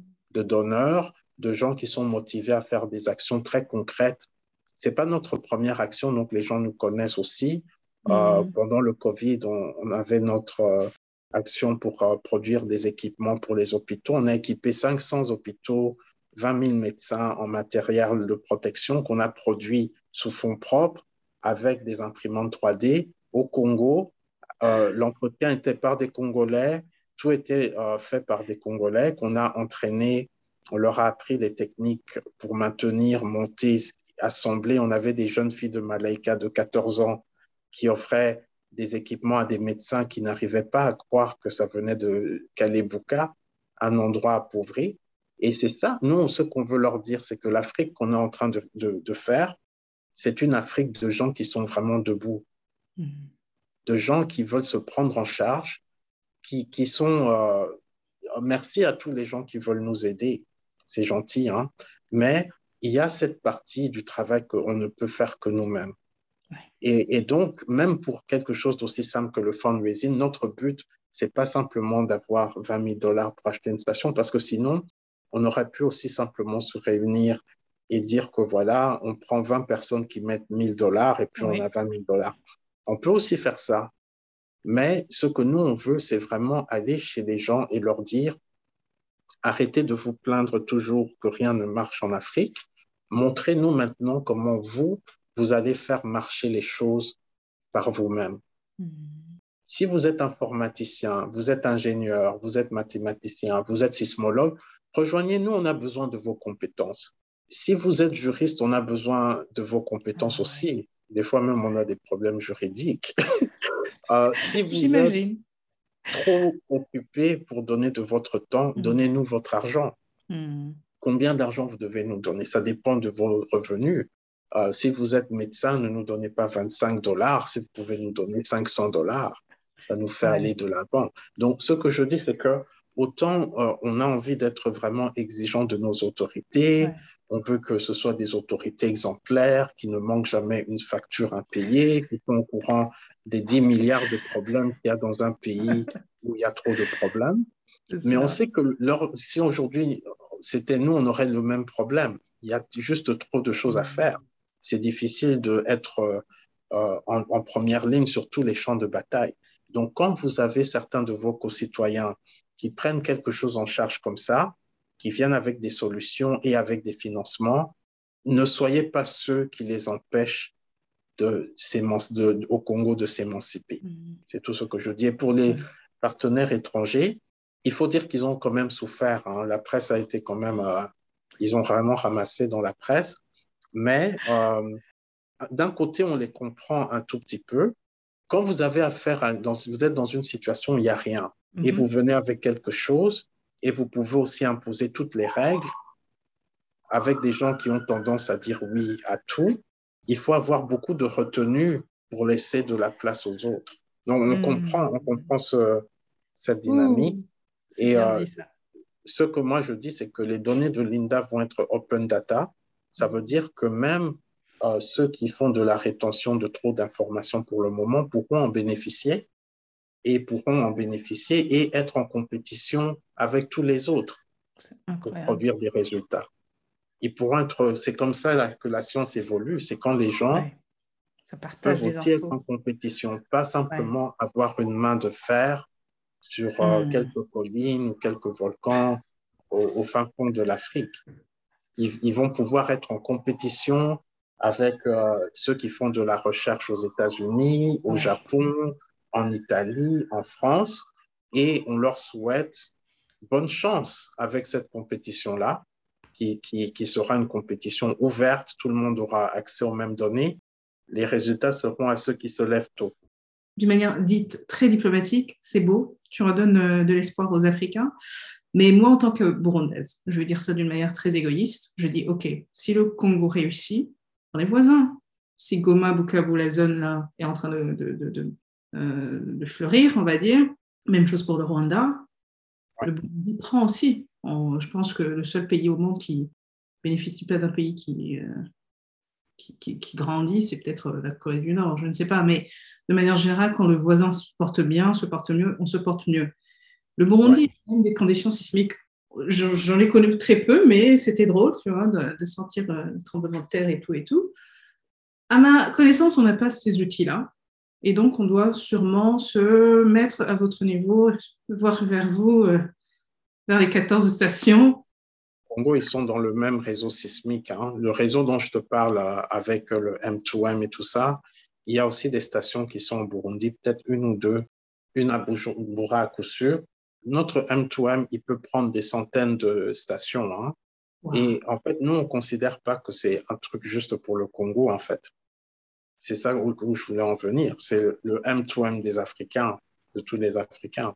Donc, même le Burundi, on va les approcher pour leur dire que voilà, si vous avez besoin de ça, n'hésitez pas, on est voisins, on est en fait victime des mêmes problèmes sismiques. Hein. C'est le même système qui est autour de la région des Virunga qui nous affecte tous. Si nous, on développe des outils ou on développe une expertise, cette expertise, elle est disponible sous les mêmes conditions à nos voisins, que ce soit le Burundi ou le Rwanda. Et on est une région où on a eu beaucoup de conflits. Et il ne faut pas sous-estimer le pouvoir de la science à faire travailler les gens ensemble. Quand vous avez en face de vous des volcans qui n'en ont rien à foutre de votre nationalité, pourquoi est-ce qu'on va se priver de travailler ensemble? Quand on a des équipements, par exemple, au Congo, on dit que oui, une fois qu'on aura acheté toutes les stations qu'on voudra, on va peut-être avoir une trentaine d'équipements qui seront liés à notre M2M, mais le M2M minimum, c'est 300 ou dans la version la plus sophistiquée, c'est 3000 équipements qui peuvent y être collés. Donc, je ne vois pas pourquoi on ne pourrait pas aussi travailler avec le Burundi et notamment aussi au Burundi, ils ont une station sismique ou deux. Quand nous, on va arriver à un niveau où on pourra en avoir beaucoup plus, on pense aussi en installer là-bas aussi. Pourquoi? Parce que on est en train d'étudier le même système. Donc, il y a des informations où c'est mieux d'avoir une station au Burundi. S'il y a de l'argent au Congo, on peut mettre une station. Il y a des stations au Congo qui ont été payées avec de l'argent d'un programme du Rwanda, par exemple, qui est le programme pour le gaz du Kivu. Clairement, pour protéger la production du gaz, ils doivent savoir c'est quoi qu'ils font, Ouais. les effets sur le lac et aussi ce qui se passe sismiquement. Donc, il y a beaucoup de relations entre les chercheurs congolais, les chercheurs rwandais dans ce domaine. Et nous, c'est quelque chose qu'on veut développer, que dans la région, on a des vrais problèmes dans ce qui s'est passé dans le passé, même maintenant, certaines relations entre nos pays. Souvent, c'est des problèmes qui sont faits au niveau de ceux qui prennent les grosses décisions, mais les populations n'ont pas de conflit entre elles. Donc, nous, ce qu'on voudrait, c'est développer les liens de collaboration positive entre les différents pays. Et il n'y a pas que le Burundi, le Rwanda et le Congo. Hein. Non, moi, je dis que pas vraiment toute l'Afrique. Hein. Il y a des gens qui font de la sismologie en Tanzanie, au Kenya, en Ouganda, au Cameroun. Il faut qu'on se pose des questions quand on obtient des outils. Donc, nous, tout l'investissement qu'on a fait pour le M2M et pour les autres équipements qu'on va acheter, on va être des petites personnes si on se dit qu'on va garder ça que pour le Congo. On a des amis étrangers d'autres pays africains qui ont aussi besoin de s'émanciper. Et donc, si nous, on fait un pas vers l'émancipation pour avoir plus de contrôle sur notre science, c'est ce pas, surtout dans ce cas-ci, peut être facilement partagé avec les pays voisins. Donc, c'est exactement ce qu'on fera. On appelle ça de la diplomatie scientifique. Moi, j'appelle ça du common sense. Vous êtes tous sur le même système qui bouge. Est-ce que vraiment on va commencer à se dire qu'on va rester que dans les limites d'un pays alors qu'on a des informations qu'on peut se partager avec le pays voisin? Non, donc on va faire ça. Donc, par exemple, il y a au Rwanda, à Kigali, il y a ce qu'on appelle AIMS, African Institute of Mathematical Science. C'est un institut de maths que j'ai visité à plusieurs reprises. Le directeur, il est congolais. Les étudiants viennent de partout dans le monde. Une grosse partie du financement est par le gouvernement rwandais. Donc, ça, c'est un exemple d'un programme qui est africain, panafricain, où il y a énormément de scientifiques africains qui passent par là. Par exemple, tous les noms qu'on a cités ici, Raissa Malou, Joséphine Désé et moi-même, on est tous liés à AIMS et au NIF, Next Einstein Forum. Donc, c'est en fait, notre génération a ce challenge. On doit relever un continent par la science, mais on ne va pas le faire en essayant de respecter trop, voilà, on va travailler entre telle nationalité et telle nationalité. On est dans le même train, on a souvent les mêmes problèmes et on a des populations qui ont vraiment besoin de voir que nos pays, on travaille ensemble plus qu'autre chose. Parce que dès qu'il y aura un conflit, ça, on va entendre parler de ça partout. Donc, quand on travaille ensemble, par exemple, nous deux, là, on est en train de discuter. Toi et moi, on n'a pas ça en nous que, tiens, je vais penser à Alex comme quelqu'un, je ne sais pas, de différent. On n'a pas grandi comme ça. Mais ça peut étonner beaucoup de gens. Ah, tiens, Jonathan, pourquoi c'est chez Alex que tu vas parler de ça et pas chez... Non, c'est ma sœur africaine. Et on a ce message à vraiment, on doit le répéter encore et encore, que en Afrique, on a des blessures, des fois qu'on s'est imposé à nous-mêmes. Et il faut qu'on n'oublie jamais l'histoire. Mais il ne faut pas qu'on se punisse bêtement en essayant de rester cloîtré chez nous, alors qu'on a tellement de choses à partager ensemble. Donc, je vais te raconter une brève histoire. Quand j'étais étudiant à l'ULB, on était en pleine guerre. Et c'était la guerre des Grands Lacs où le Congo était en guerre contre le Burundi, le Rwanda et l'Ouganda avec des forces rebelles et tout ça. Moi, j'étais étudiant à l'ULB. Moi, j'ai toujours été pour faire quelque chose. Donc, j'avais assez de facilité dans mes études. Je ne devais pas vraiment trop préparer mes examens et tout ça. Donc, je me suis dit, OK, qu'est-ce que je vais faire de tout ce temps libre que j'ai pendant que tout le monde est en train d'étudier les examens? Donc, je me suis dit, je vais ouvrir une cellule d'aide aux étudiants africains. Donc, j'ai ouvert une cellule, j'ai appelé certains de mes amis qui avaient en commun, qui faisaient la plus grande distinction à tous leurs examens. Et donc, je leur ai dit, ils étaient de toutes les nationalités, je leur ai dit que oui, maintenant, vous n'avez pas le choix, par amitié, vous devez venir avec moi. Euh, Autant d'heures par semaine, assis à une table, et on va répondre à toutes les questions de physique, de sciences. En fait, quand on dit aide aux étudiants africains, c'est pas tout à fait vrai dans le sens qu'en fait, on vérifiait l'identité de personne. Hein. C'est Je pas veux mal. dire, on avait des Portugais, des Espagnols, des Belges, des Français qui venaient, mais c'était marketé comme ça pour montrer, en fait, c'était notre contribution. Nous, on était des étudiants africains. On avait nos clubs, le club des étudiants congolais, on faisait ça là-bas. Et le premier jour, les premières personnes qui étaient venues pour cette aide, c'était 4 étudiants en informatique. Ils étaient tous rwandais. Génial. Mais on se connaissait, je les aidais déjà avant. Donc, eux se sont dit, bon, c'est le même Jonathan, tu vois. Ouais. Donc, ils viennent et on commence à travailler. Et ensuite, il y a des étudiants congolais qui passaient par là et ils avaient été trop choqués. Ils m'ont appelé après, ils m'ont dit, mais ce sont nos ennemis. Ils sont en train de tuer nos gens au pays. Comment tu peux les aider dans leurs études? Peut-être c'est des ingénieurs ensuite qui vont aller nous tuer. Et moi, je leur ai expliqué que ces étudiants, ce sont des étudiants comme toi. Beaucoup, ils sont même aussi des réfugiés d'une des guerres. Aucun d'eux n'a tué ta famille. C'est pas eux, tu vois. Et j'ai posé cette question, est-ce que on va faire quoi? On va être voisins à vie et on va être ennemis à vie, Hmm. ou bien on va commencer à travailler ensemble, tu vois. Là, tu ne fais aucun mal en apprenant quelque chose à un autre étudiant, même quand tu es en guerre. La vraie question, c'est est-ce qu'on va gagner la paix? Parce que la guerre va durer X années et puis ensuite la guerre va être finie. La vraie question, c'est est-ce qu'on va gagner la paix? Et on ne peut pas gagner la paix tout seul. Tu vois, quand tu fais la guerre, c'est toi contre ton ennemi. Mais quand tu veux gagner la paix, tu ne peux pas gagner la paix sur ton ennemi tout seul. Hmm.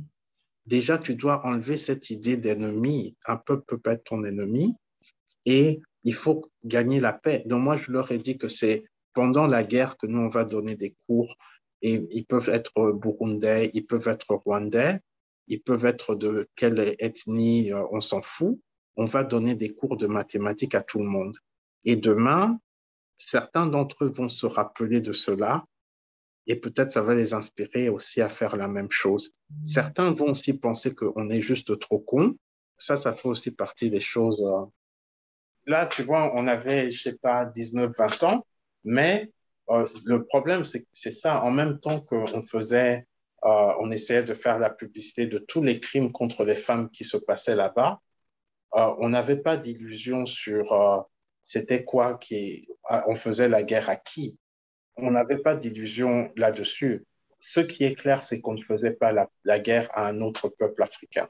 Et donc, moi, je me dis, c'est dans ces moments-là, il faut faire preuve d'un peu de grandeur et penser qu'est-ce qui va se passer dans 10 ans, dans 20 ans, dans 30 ans. Tu vois, là, maintenant, moi, je suis en train de parler avec toi. On a notre histoire. Donc, on sait, moi, personne ne va pouvoir me dire que voilà, tu ne vas pas t'intéresser à ce qui se passe dans un autre pays. Parce on s'est toujours intéressé, on a toujours travaillé avec d'autres pays africains. Et dans tous les projets qu'on fait, par exemple, quand on faisait les visières, j'ai contacté des amis à moi pour qu'on donne des visières, même si ce n'était pas beaucoup, dans d'autres pays africains. Et on a fait ça sans en faire même la publicité, parce que je me dis, c'est pas possible que on a réussi à faire, à produire autant de visières au Congo et qu'on va tout garder pour nous.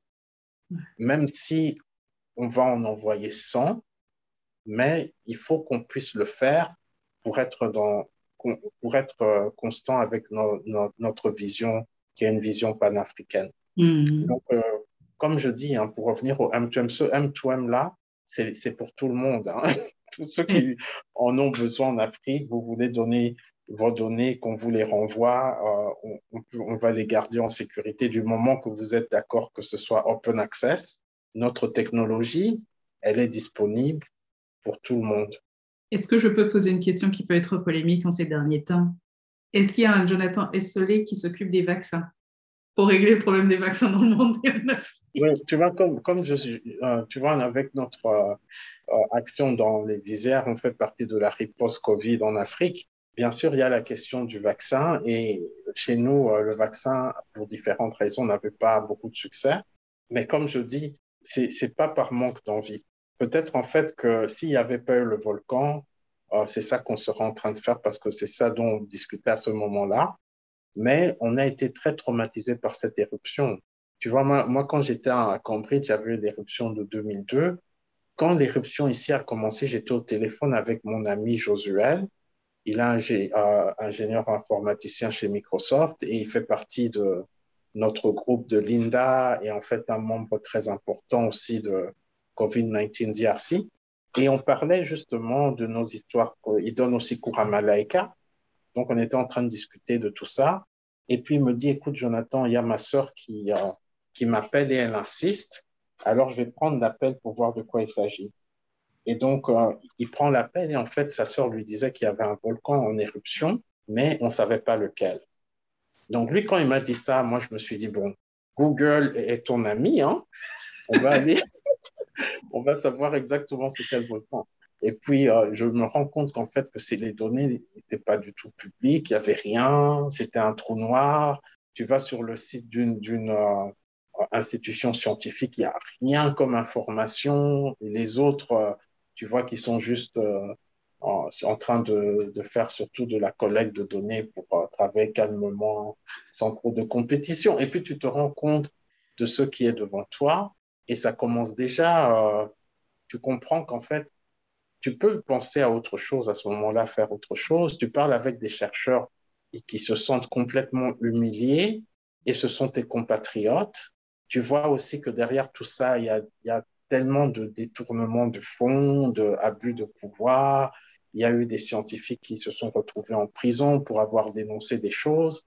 Tu parles avec les jeunes de la Lucha et ils te disent qu'ils sont sur ce dossier depuis 2019 et qu'ils ont découvert tellement de magouilles dans tout ça. Tu vois, tu comprends qu'il y a beaucoup de choses à faire.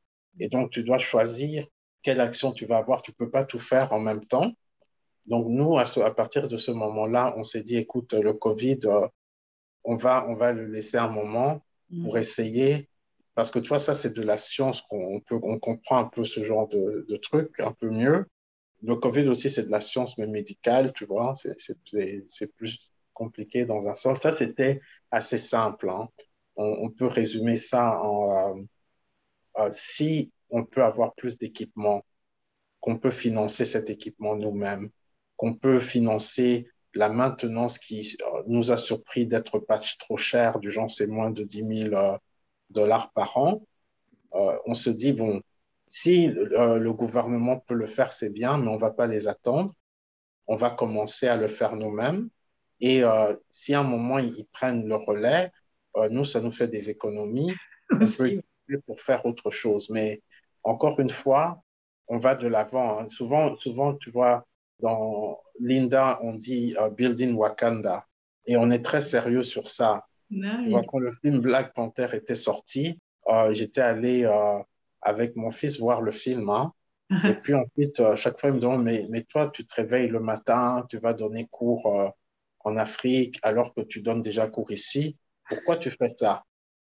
Pourquoi tu te donnes autant de mal? Et moi, je lui ai dit, c'est parce que on est en train, tu vois, comme dans le film de hier, on est en train de construire Wakanda en Afrique. Et c'est comme ça qu'on a commencé à parler de Building Wakanda. Et donc, on fait ça et on sait que c'est pas facile. On sait aussi que, tu vois, comme je t'ai dit, que les partenaires de l'OVG, une fois que les données seront transmises à tout le monde, ils devront juste faire un peu de compétition. C'est bien pour la santé, tu vois. On aime la compétition parce que nous-mêmes, dans tout ce qu'on fait, tu vois, que ce soit, moi, je fais de la théorie des cordes, c'est très compétitif et tout. Nous, on dit, on veut juste avoir l'opportunité to compete and to win. Donc, on veut pouvoir avoir l'occasion de pouvoir être en compétition et de gagner dans beaucoup de choses. Ça peut être en recherche, ça peut aussi être simplement pour imposer une certaine vision des choses. Donc, par exemple, dans ce cas-ci, imposer le fait que la science au Congo doit être open data. que les gens qui viennent signer des accords avec des institutions appauvries n'aient pas peur de montrer leurs accords au reste du monde. On peut voir qu'en effet, il n'y a pas de raison d'avoir honte quand on fait quelque chose de bien. Dites c'est quoi que vous signez avec nos institutions. Comme ça, nous, si on voit qu'il y a quelque chose qui ne nous plaît pas, on va le corriger sans devenir des détectives. Mettez vos accords sur vos sites Internet. Aujourd'hui, moi, si je vais travailler avec l'Université de Bujumbura, c'est quoi qui va m'empêcher de dire que voilà, je travaille avec l'Université de Bujumbura, on va travailler pendant 3 ans. Pendant ces 3 ans, on va avoir des données qui vont être open access pour tout le monde. On va utiliser des fonds qui vont venir de la diaspora du Burundi de tel montant et nous, on va aussi mettre tel montant. On va acheter par exemple, on va acheter deux stations sismiques et 4 stations GNSS qui vont nous coûter autant. Pourquoi je ne le dirais pas? Au contraire, je serais trop content de le dire parce que ça peut motiver d'autres à faire le bien. Mais si je commence à te dire que mes accords sont secrets et que même après d'avoir ramassé un gros marteau sur la tête dans la presse internationale, je ne veux toujours pas montrer mes accords, il faut te poser la question, c'est quoi qu'il y a de si gênant que tu ne veux pas montrer ce que tu signes avec des pays appauvris? Donc, c'est le nouveau standard. Et donc, tu vois, il faut construire l'Afrique qu'on veut. Quand elle ne te plaît pas, il faut la changer. C'est ça qu'on se dit. Un coup de, un coup de coude, un coup de patience, ça c'est sûr. Mais en tout cas, honnêtement, c'est un plaisir de parler de science, mais surtout de parler de science africaine et de dire, les gens, il y a de belles choses qui se trament au pays. Et je pense que Parole me fait découvrir aussi d'autres, vraiment, me ramène à un autre niveau, parce que je me disais quand j'ai commencé le podcast, ah bah tu vas faire découvrir, et j'avais une idée de ce que je pouvais découvrir en cours de route et tout, mais vraiment découvrir le nucléaire et maintenant découvrir les problèmes sismiques au Congo, mais je veux dire le problème africain, en fait on se rend compte que 1,3 milliard de personnes, on est bien lotis, on est béni quand ça viendra, parce que vraiment, on est sur un continent où tout est à refaire, quoi. Vraiment, tout à faire est à refaire. Il y a beaucoup à refaire, mais il faut savoir qu'on nous a tout donné pour réussir. On nous a vraiment tout donné pour réussir et on nous a bien sûr aussi donné un petit challenge, sinon la vie est trop facile. Et moi, j'embrasse les deux. On me dit que le Congo est un pays béni. Je sais que le Congo est un pays béni. Il peut nourrir toute l'Afrique, il peut éclairer toute l'Afrique. Je sais aussi que le Congo a d'autres problèmes qui ne sont pas très bénis. Et je me dis que si on est né burundais, congolais, rwandais, camerounais, c'est pas pour rien. Pour les gens qui sont croyants, ce que je leur dis toujours, c'est que Dieu ne t'a jamais donné un problème que tu ne pouvais pas éliminer. Donc, c'est si on a mis ça sur tes épaules, c'est parce que tu pouvais porter ça. Souvent, quand je fais des blagues à mes amis étrangers, je leur dis, vous voyez, il y a la sélection naturelle au paradis. Il y a des gens qui naissent africains parce qu'ils pourront survivre à ça. Et donc, nous, on sait qu'on a beaucoup de choses à faire. Donc, on sait que si on est né là-bas, ce n'est pas un accident. Peut-être c'est parce qu'on était les seuls à pouvoir faire ça. Et donc, je tourne un peu le truc, tu vois, ça fait un peu rigoler parce que tout le monde sait que d'habitude, on parle de nous différemment. Oui, ça c'est sûr. Mais moi, je veux changer le narratif, tu vois. Ouais. Et donc, on dit ça et on dit que voilà, par exemple, quand on a des réunions facultaires ici à l'université, moi, je refuse de faire partie des comités qui vont régler les problèmes des Noirs et tout ça et tout ça. Je leur dis, écoutez, vous allez dans ces comités-là parce que ça prend du temps et il faut qu'il y ait des gens qui aillent. Mais comme c'est vous qui avez aussi créé ces problèmes, enfin, vous allez les régler. Et moi, j'ai tout un continent sur lequel je dois travailler et je ne pense pas que vous pouvez faire ça. Donc, laissez-moi faire ce que je peux faire pour mon pays, pour mon peuple, et vous, faites ce que vous devez faire parce qu'il ne faut pas demander à des profs africains et des Noirs d'Amérique d'être dans tous les comités sur les inégalités et tout ça. Non, allez-y vous-même. Nous, on a beaucoup d'autres choses à faire aussi. Donc, vous pouvez aider là où c'est même pas trop de boulot, tu vois. Ouais. Et nous, on va aller faire ce qui demande un peu plus d'énergie parce que c'est notre responsabilité. On a des enfants, on a envie de leur offrir une Afrique qui vont pouvoir aimer sans devoir en souffrir. Tu vois, des fois, je me dis, l'Afrique, c'est comme une rose, hein. Si tu veux la serrer dans tes mains, tu vas saigner de tes doigts, tu vois. Donc, il faut avoir des mains robustes Ah bah, pour aimer l'Afrique. en tout cas. Et notre génération, c'est notre bénédiction. Si on fait le travail qu'on doit faire avec humilité, ça veut dire on ne peut pas tout faire en même temps. On essaye de faire chaque chose le mieux qu'on peut.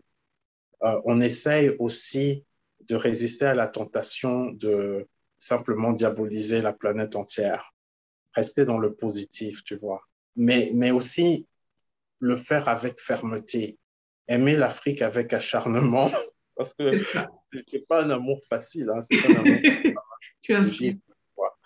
Et des fois, comprendre que tu peux faire 5 pas en avant juste pour être bloqué par tes propres frères et sœurs, ça arrive souvent. Et il faut comprendre que ça fait partie du jeu. Donc, on est toujours dans la communication, on essaye d'expliquer aux gens que voilà, tu peux aussi survivre avec des partenaires locaux et africains.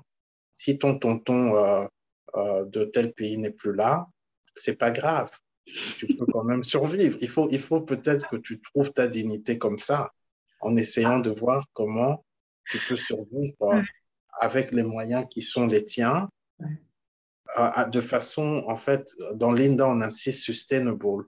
Comment on dit ça en français? Durable. Oui, c'est quelque chose comme ça, ouais. Moi, je dois étudier un peu le français. Mais voilà, donc on veut faire des choses sustainable. Ça veut dire qu'ils résistent au temps, qui savent s'entretenir par elles-mêmes et avoir des partenaires étrangers qui viennent te sauver avec les fonds qui n'étaient pas vraiment faits pour ça. C'est pas quelque chose que tu peux assurer qui va tenir dans 10 ans. C'est ça. Mais si par contre les fonds pour soutenir Goma et l'étude des volcans de Goma viennent de la population congolaise elle-même. Mm. C'est pas quelque chose qui va changer parce que c'est notre pays aujourd'hui, c'est notre pays demain. Les jeunes on a beaucoup d'argent qui viennent de jeunes. Ces jeunes-là, ils vont être encore plus riches demain. Ça sera encore plus facile de tout payer. Et on crée une tradition comme ça où les Congolais qui ont un peu d'argent participent à la protection de leur propre population. Tout le monde devrait soutenir ça. Tout le monde devrait soutenir ça. Demain, on va avoir des équipements qu'il y a un an, personne n'aurait cru qu'un groupe de Congolais pouvait juste venir et puis faire ça. Pourquoi? Parce qu'ils ont l'idée que rien ne marche au Congo, les gens ne vont jamais faire un investissement pour la science et tout. Non. Là, si je ne vais pas dire tous les montants qu'on a, on va le dire parce que on est pour les open source et les open data, Quand même. mais on veut garder l'effet de surprise pour ce qu'on va faire après aussi. Ça fait partie de notre stratégie. Donc, nous, on est focus, on a un travail, on va le faire jusqu'au bout. Et ceux qui pensaient qu'on allait s'essouffler, ils vont juste être étonnés que, en fait, vous connaissez un certain Congo, vous connaissez une certaine Afrique. Vous y êtes même y allé souvent avec des gens qui font des courbettes, qui pensent que votre opinion compte plus que l'opinion des autres, et des gens qui ne savent pas quoi faire d'eux-mêmes. Je ne sais pas quelle Afrique vous avez connue, mais il y a une autre Afrique. Elle est jeune, elle est dynamique, elle a beaucoup d'argent et elle est prête à utiliser son argent pour sa propre population. Et les fonds que vous avez ne vont pas se comparer aux fonds que cette Afrique-là a. Donc, ils sont des meilleurs partenaires que vous chez eux. Il faut comprendre ça. Donc, il faut que vous changez vos façons de voir votre action là-bas. Ouvrez déjà les portes, arrêtez de retenir toutes les données pour vous-même. Je comprends que la compétition fait peur, mais vous êtes des scientifiques. Embrassez la compétition. Faites des alliances avec d'autres scientifiques. Il ne faut pas avoir peur. Il ne faut pas avoir peur de la compétition. Et si vous aimez vraiment le Congo, aidez les Congolais à soutenir leur propre pays. Ne soyez pas ceux qui rendent leur vie plus difficile quand ils achètent des équipements ou quand ils veulent redorer le blason national. Soyez des alliés. comme je dis, nous, on va donner nos données à tout le monde, y compris à vous. Là, je suis en train de leur parler directement, y compris à vous. Et personne ne va vous chasser du Congo. Toute personne qui aime le Congo a sa place au Congo. Personne ne va vous chasser du Congo. Mais ça ne peut pas être votre précaré où vous faites vos histoires en secret, en parlant qu'à 2, 3 dirigeants et en croyant que ça va continuer comme ça ad vitam aeternam. 2021, c'est une année qui crée une certaine transition. Donc, accepter le changement ou accepter d'être balayé par le changement. Quel mot de fin, mais quel mot de fin. Ce n'est pas un esprit de rébellion, mais un esprit de révolution, moi je pense, qui est un souffle nouveau qui vient sur l'Afrique et c'est génial. En tant que scientifique, je ne peux pas finir cette conversation sans dire, mais donne-nous 3 bouquins, conseille-nous sur 3 bouquins qu'on devrait lire quand on ressortit d'ici moins bête ou plus privilégié En intellectuellement. fait, il y a tellement de bouquins. Quand chaque fois qu'on me pose ce genre de questions, je ne sais pas quoi conseiller parce que ça dépend vraiment des goûts et des couleurs. Je vais quand même faire une exception. Je vais répondre à la question. Vas-y. Il y a un livre que moi, j'ai vraiment aimé. C'est juste parce que j'aime bien les nombres. Ça s'appelle The Solitude of Prime Numbers, la Ok. solitude des nombres premiers. Et donc, c'est une histoire d'amour, en fait, entre un mathématicien et une autre scientifique. Et ça raconte des vies blessées et comment, en fait, les gens interagissent entre leur passion pour la science et leur passion pour d'autres êtres humains. Je trouve que c'est un bon livre à conseiller. Je dois conseiller aussi le livre du docteur Mukwege qui vient de sortir. Ouais. C'est un livre important à lire pour tout Africain parce qu'en fait, lui, c'est pour nous, bien sûr, c'est un de nos role models. Juste voir l'expérience de quelqu'un qui a eu affaire à autant de souffrances et autant d'événements dramatiques, mais qui a toujours gardé son sourire. Le combat que nous, on fait à côté, c'est vraiment de la blague. Et je pense que c'est bien de lire son expérience. Il est aussi un scientifique, c'est ça qu'il faut se rappeler. C'est un Ouais. scientifique africain, PhD, docteur, et qu'il a défendu sa thèse il y a 1 an ou 2, je pense un peu plus peut-être. Il a fait une thèse à l'ULB. Donc, je pense que c'est aussi un livre que je conseillerais. Pour le troisième livre, maintenant, il y a tellement de choix. Je vais vraiment rester défendre. Il y a un livre, je parlais de Ed Frankel. Il a écrit un livre qui s'appelle Love and Math ou bien c'est Math and Love. C'est un livre, moi j'adore ce livre parce que bon, de un, c'est écrit par quelqu'un que j'apprécie, mais aussi il raconte un peu la vie d'un étudiant étranger qui débarque à Harvard venu de Russie. En fait, il y a tellement de gens dans le livre qui sont des gens qu'on connaît et le livre représente une vraie réalité d'une certaine époque Ok. et c'est juste beau. Et à l'intérieur, il explique aussi beaucoup de mathématiques de façon vraiment très poétique. C'est Ah, un best-seller du New York Times. d'accord. Euh, donc, je vais donner, maintenant je suis dans le bain, je vais donner un autre livre, c'est celui de Alexander qui s'appelle The Jazz of Physics. Et lui, en fait, c'est un autre ami à moi. Il est professeur ici aussi aux États-Unis. Il est African-American et donc c'est un joueur de jazz aussi.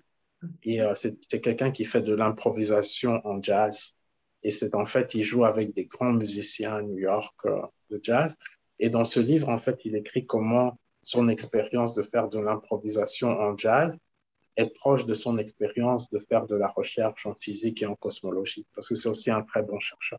Et donc, simplement, cette combinaison jazz and physics, tu vois, c'est jazz et physique, c'est la musique jazz et la physique, c'est juste quelque chose intéressant à lire. Donc j'ai finalement recommandé 4 livres. J'en recommanderais même plus.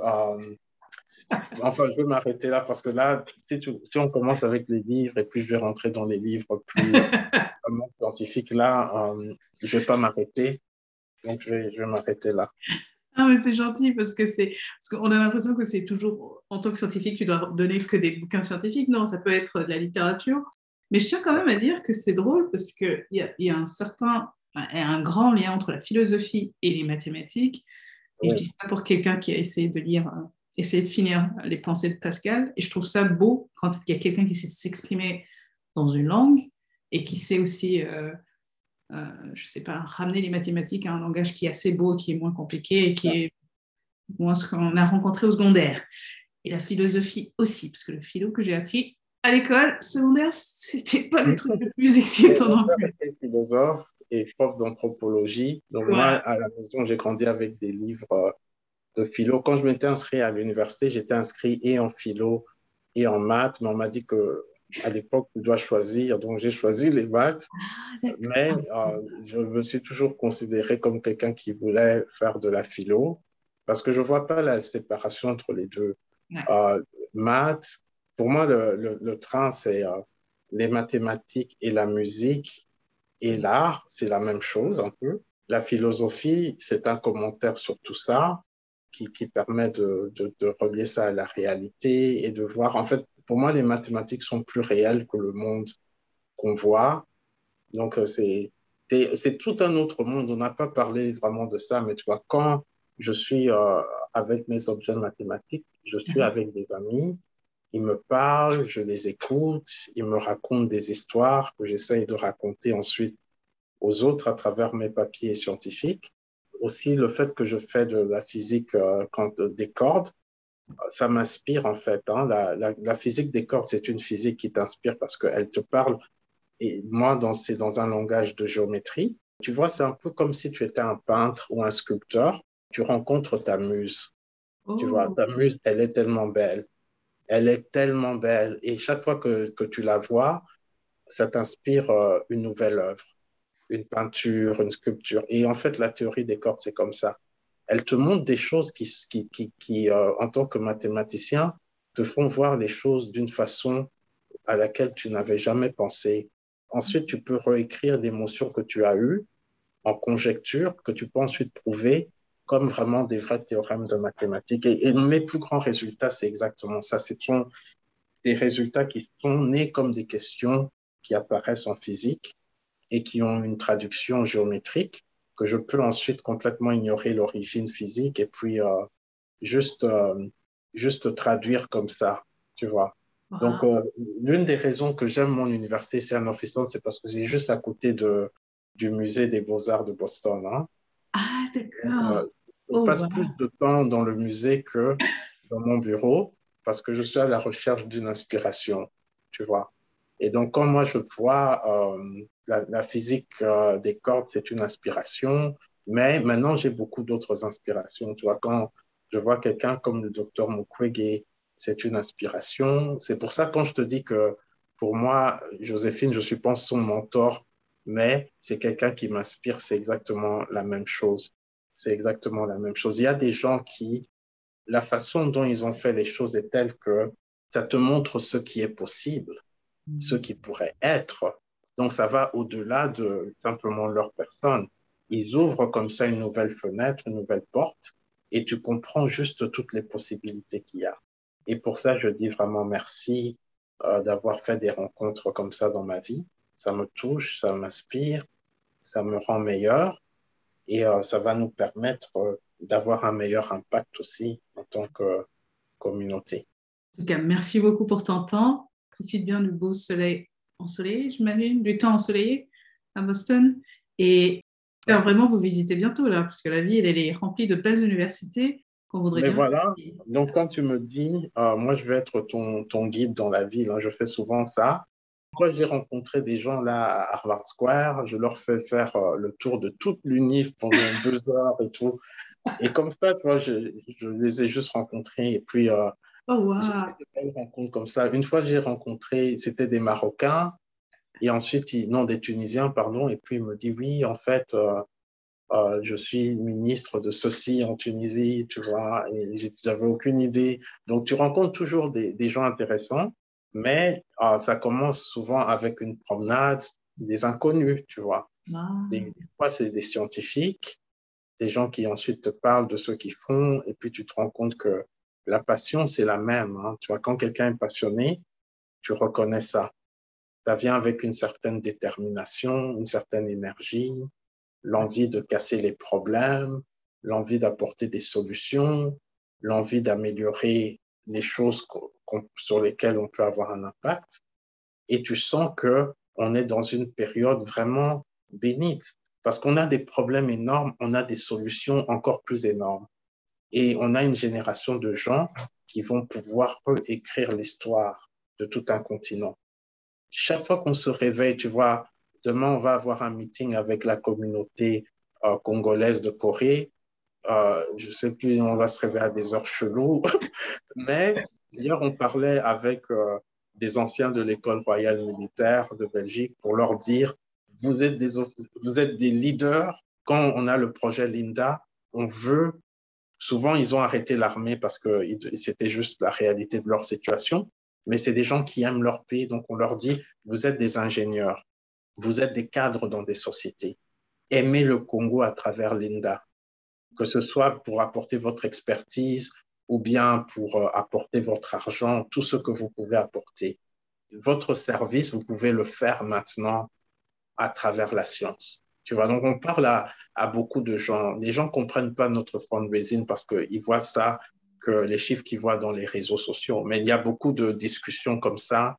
On parle avec des gens. Des fois, des gens, ils sont émus, tu vois, parce qu'ils comprennent tout ce qu'ils pouvaient faire et ils se demandent, mais si je savais que je pouvais avoir un impact depuis toutes ces années, moi, je dis, il ne faut pas regarder derrière. Il faut regarder la route qui est devant nous et qui est très longue. Il ne faut pas être impatient pour ce que tu n'as pas fait. Il y a beaucoup de choses à faire. Ouais. Donc, on va à la rencontre de notre population. On dit aux gens que vous pouvez être dignes, vous pouvez travailler pour le Congo, peu importe où vous êtes, et vous pouvez avoir des résultats concrets. Parce que c'est l'unité de mesure, après tout, pour nous, c'est les résultats. Qu'est-ce qu'on va faire? Qu'est-ce qu'on va acheter? À qui on va donner le pouvoir d'être une meilleure version de lui-même? Et voilà, c'est ça le but. Parce que je vais pas te demander. En général, je finis par qu'est-ce qu'on peut te conseiller, te souhaiter dans 5-10 ans? Dans ton cas, on sait que le projet Linda, c'est ça, et qu'il y en aura beaucoup d'autres. On a beaucoup de projets, mais tu vois, le projet Linda, hein, pour te dire, dans 10 ans, si le projet Linda est une réussite, je ne serai pas là-dedans. Pourquoi? Parce que c'est un cadeau qu'on offre au Congo. En fait, dans la structure de Linda, le projet va se porter un moment par lui-même. Ceux qui ont lancé le projet vont commencer à se retirer. Et le projet, c'est juste, ça va faire partie simplement de la structure de la ville de Goma. Ça va être partie de la structure de la diaspora. Ça va juste être un outil parmi d'autres outils qu'on va mettre. On a 24 centres de recherche au Congo. Chacun, ils ont leurs problèmes. Ça, c'est un exemple de comment on apporte des solutions. On a des grands projets pour notre pays. Et on sait que la réussite d'un projet, c'est quand le projet peut survivre sans toi. Donc, nous, on a vraiment l'intention que ces projets se libèrent de nous très, très vite. Hein. Tu m'étonnes. Ouais, c'est sustainable, tu vois. Ouais. La durabilité, c'est ça, je pense. Durabilité, oui, c'est vrai. Ouais, c'est moins beau que sustainable. Merci beaucoup à toi et puis bon courage à vous tous, à toute l'équipe, à ceux qu'on ne voit pas derrière qui travaillent aussi. Hein. Mais aussi félicitations à cette diaspora congolaise. Si tu me parles de Corée, alors j'imagine celle qui est aux États-Unis, j'ai inclus celle qui est en France et en Belgique, parce que voilà, les Congolais sont partout quand même. Hein. Et puis les startups, on a des startups qui travaillent avec nous. On a par exemple Django Lab, qui est une startup congolaise à Boston et à Kinshasa. On a le téléphone Okapi, la société Okapi. On a des startups de télécommunications. On a la startup de Joséphine. Donc, en fait, c'est pour ça que je dis qu'à un moment, on n'aura pas besoin de nous. Parce que toutes les expertises qu'on fait, c'est pas nous qui sommes les experts, c'est les autres. Et donc, on fait un système où à un moment, on n'a plus besoin de Jonathan, on n'a plus besoin de Christian, on n'a plus besoin de Josuel, on n'a plus besoin de Vanessa. Le système va nous survivre. Et nous, on va pouvoir voir ça se faire sans nous. Et ça va être notre fierté. La même chose pour Malaika. Malaika aussi, à un moment, Malaika va être quelque chose qui va marcher très, très bien sans que les fondateurs et nous qui sommes là aujourd'hui, nous soyons là. Malaika va nous survivre et travailler pour que nos institutions puissent avoir une certaine pérennité. C'est ça la définition aussi d'une certaine réussite. Eh ben, ça, c'est le leadership. Leadership 4.0, meaning À leadership. tous les présidents africains, si votre but, c'est que votre pays peut survivre sans vous, vous aurez fait une bonne chose. Il y a 54 pays, il y a 54 présidents. Merci d'écouter Parole. Voilà, bon, bah, je te laisse du coup et puis bonne journée à toi. C'est un plaisir.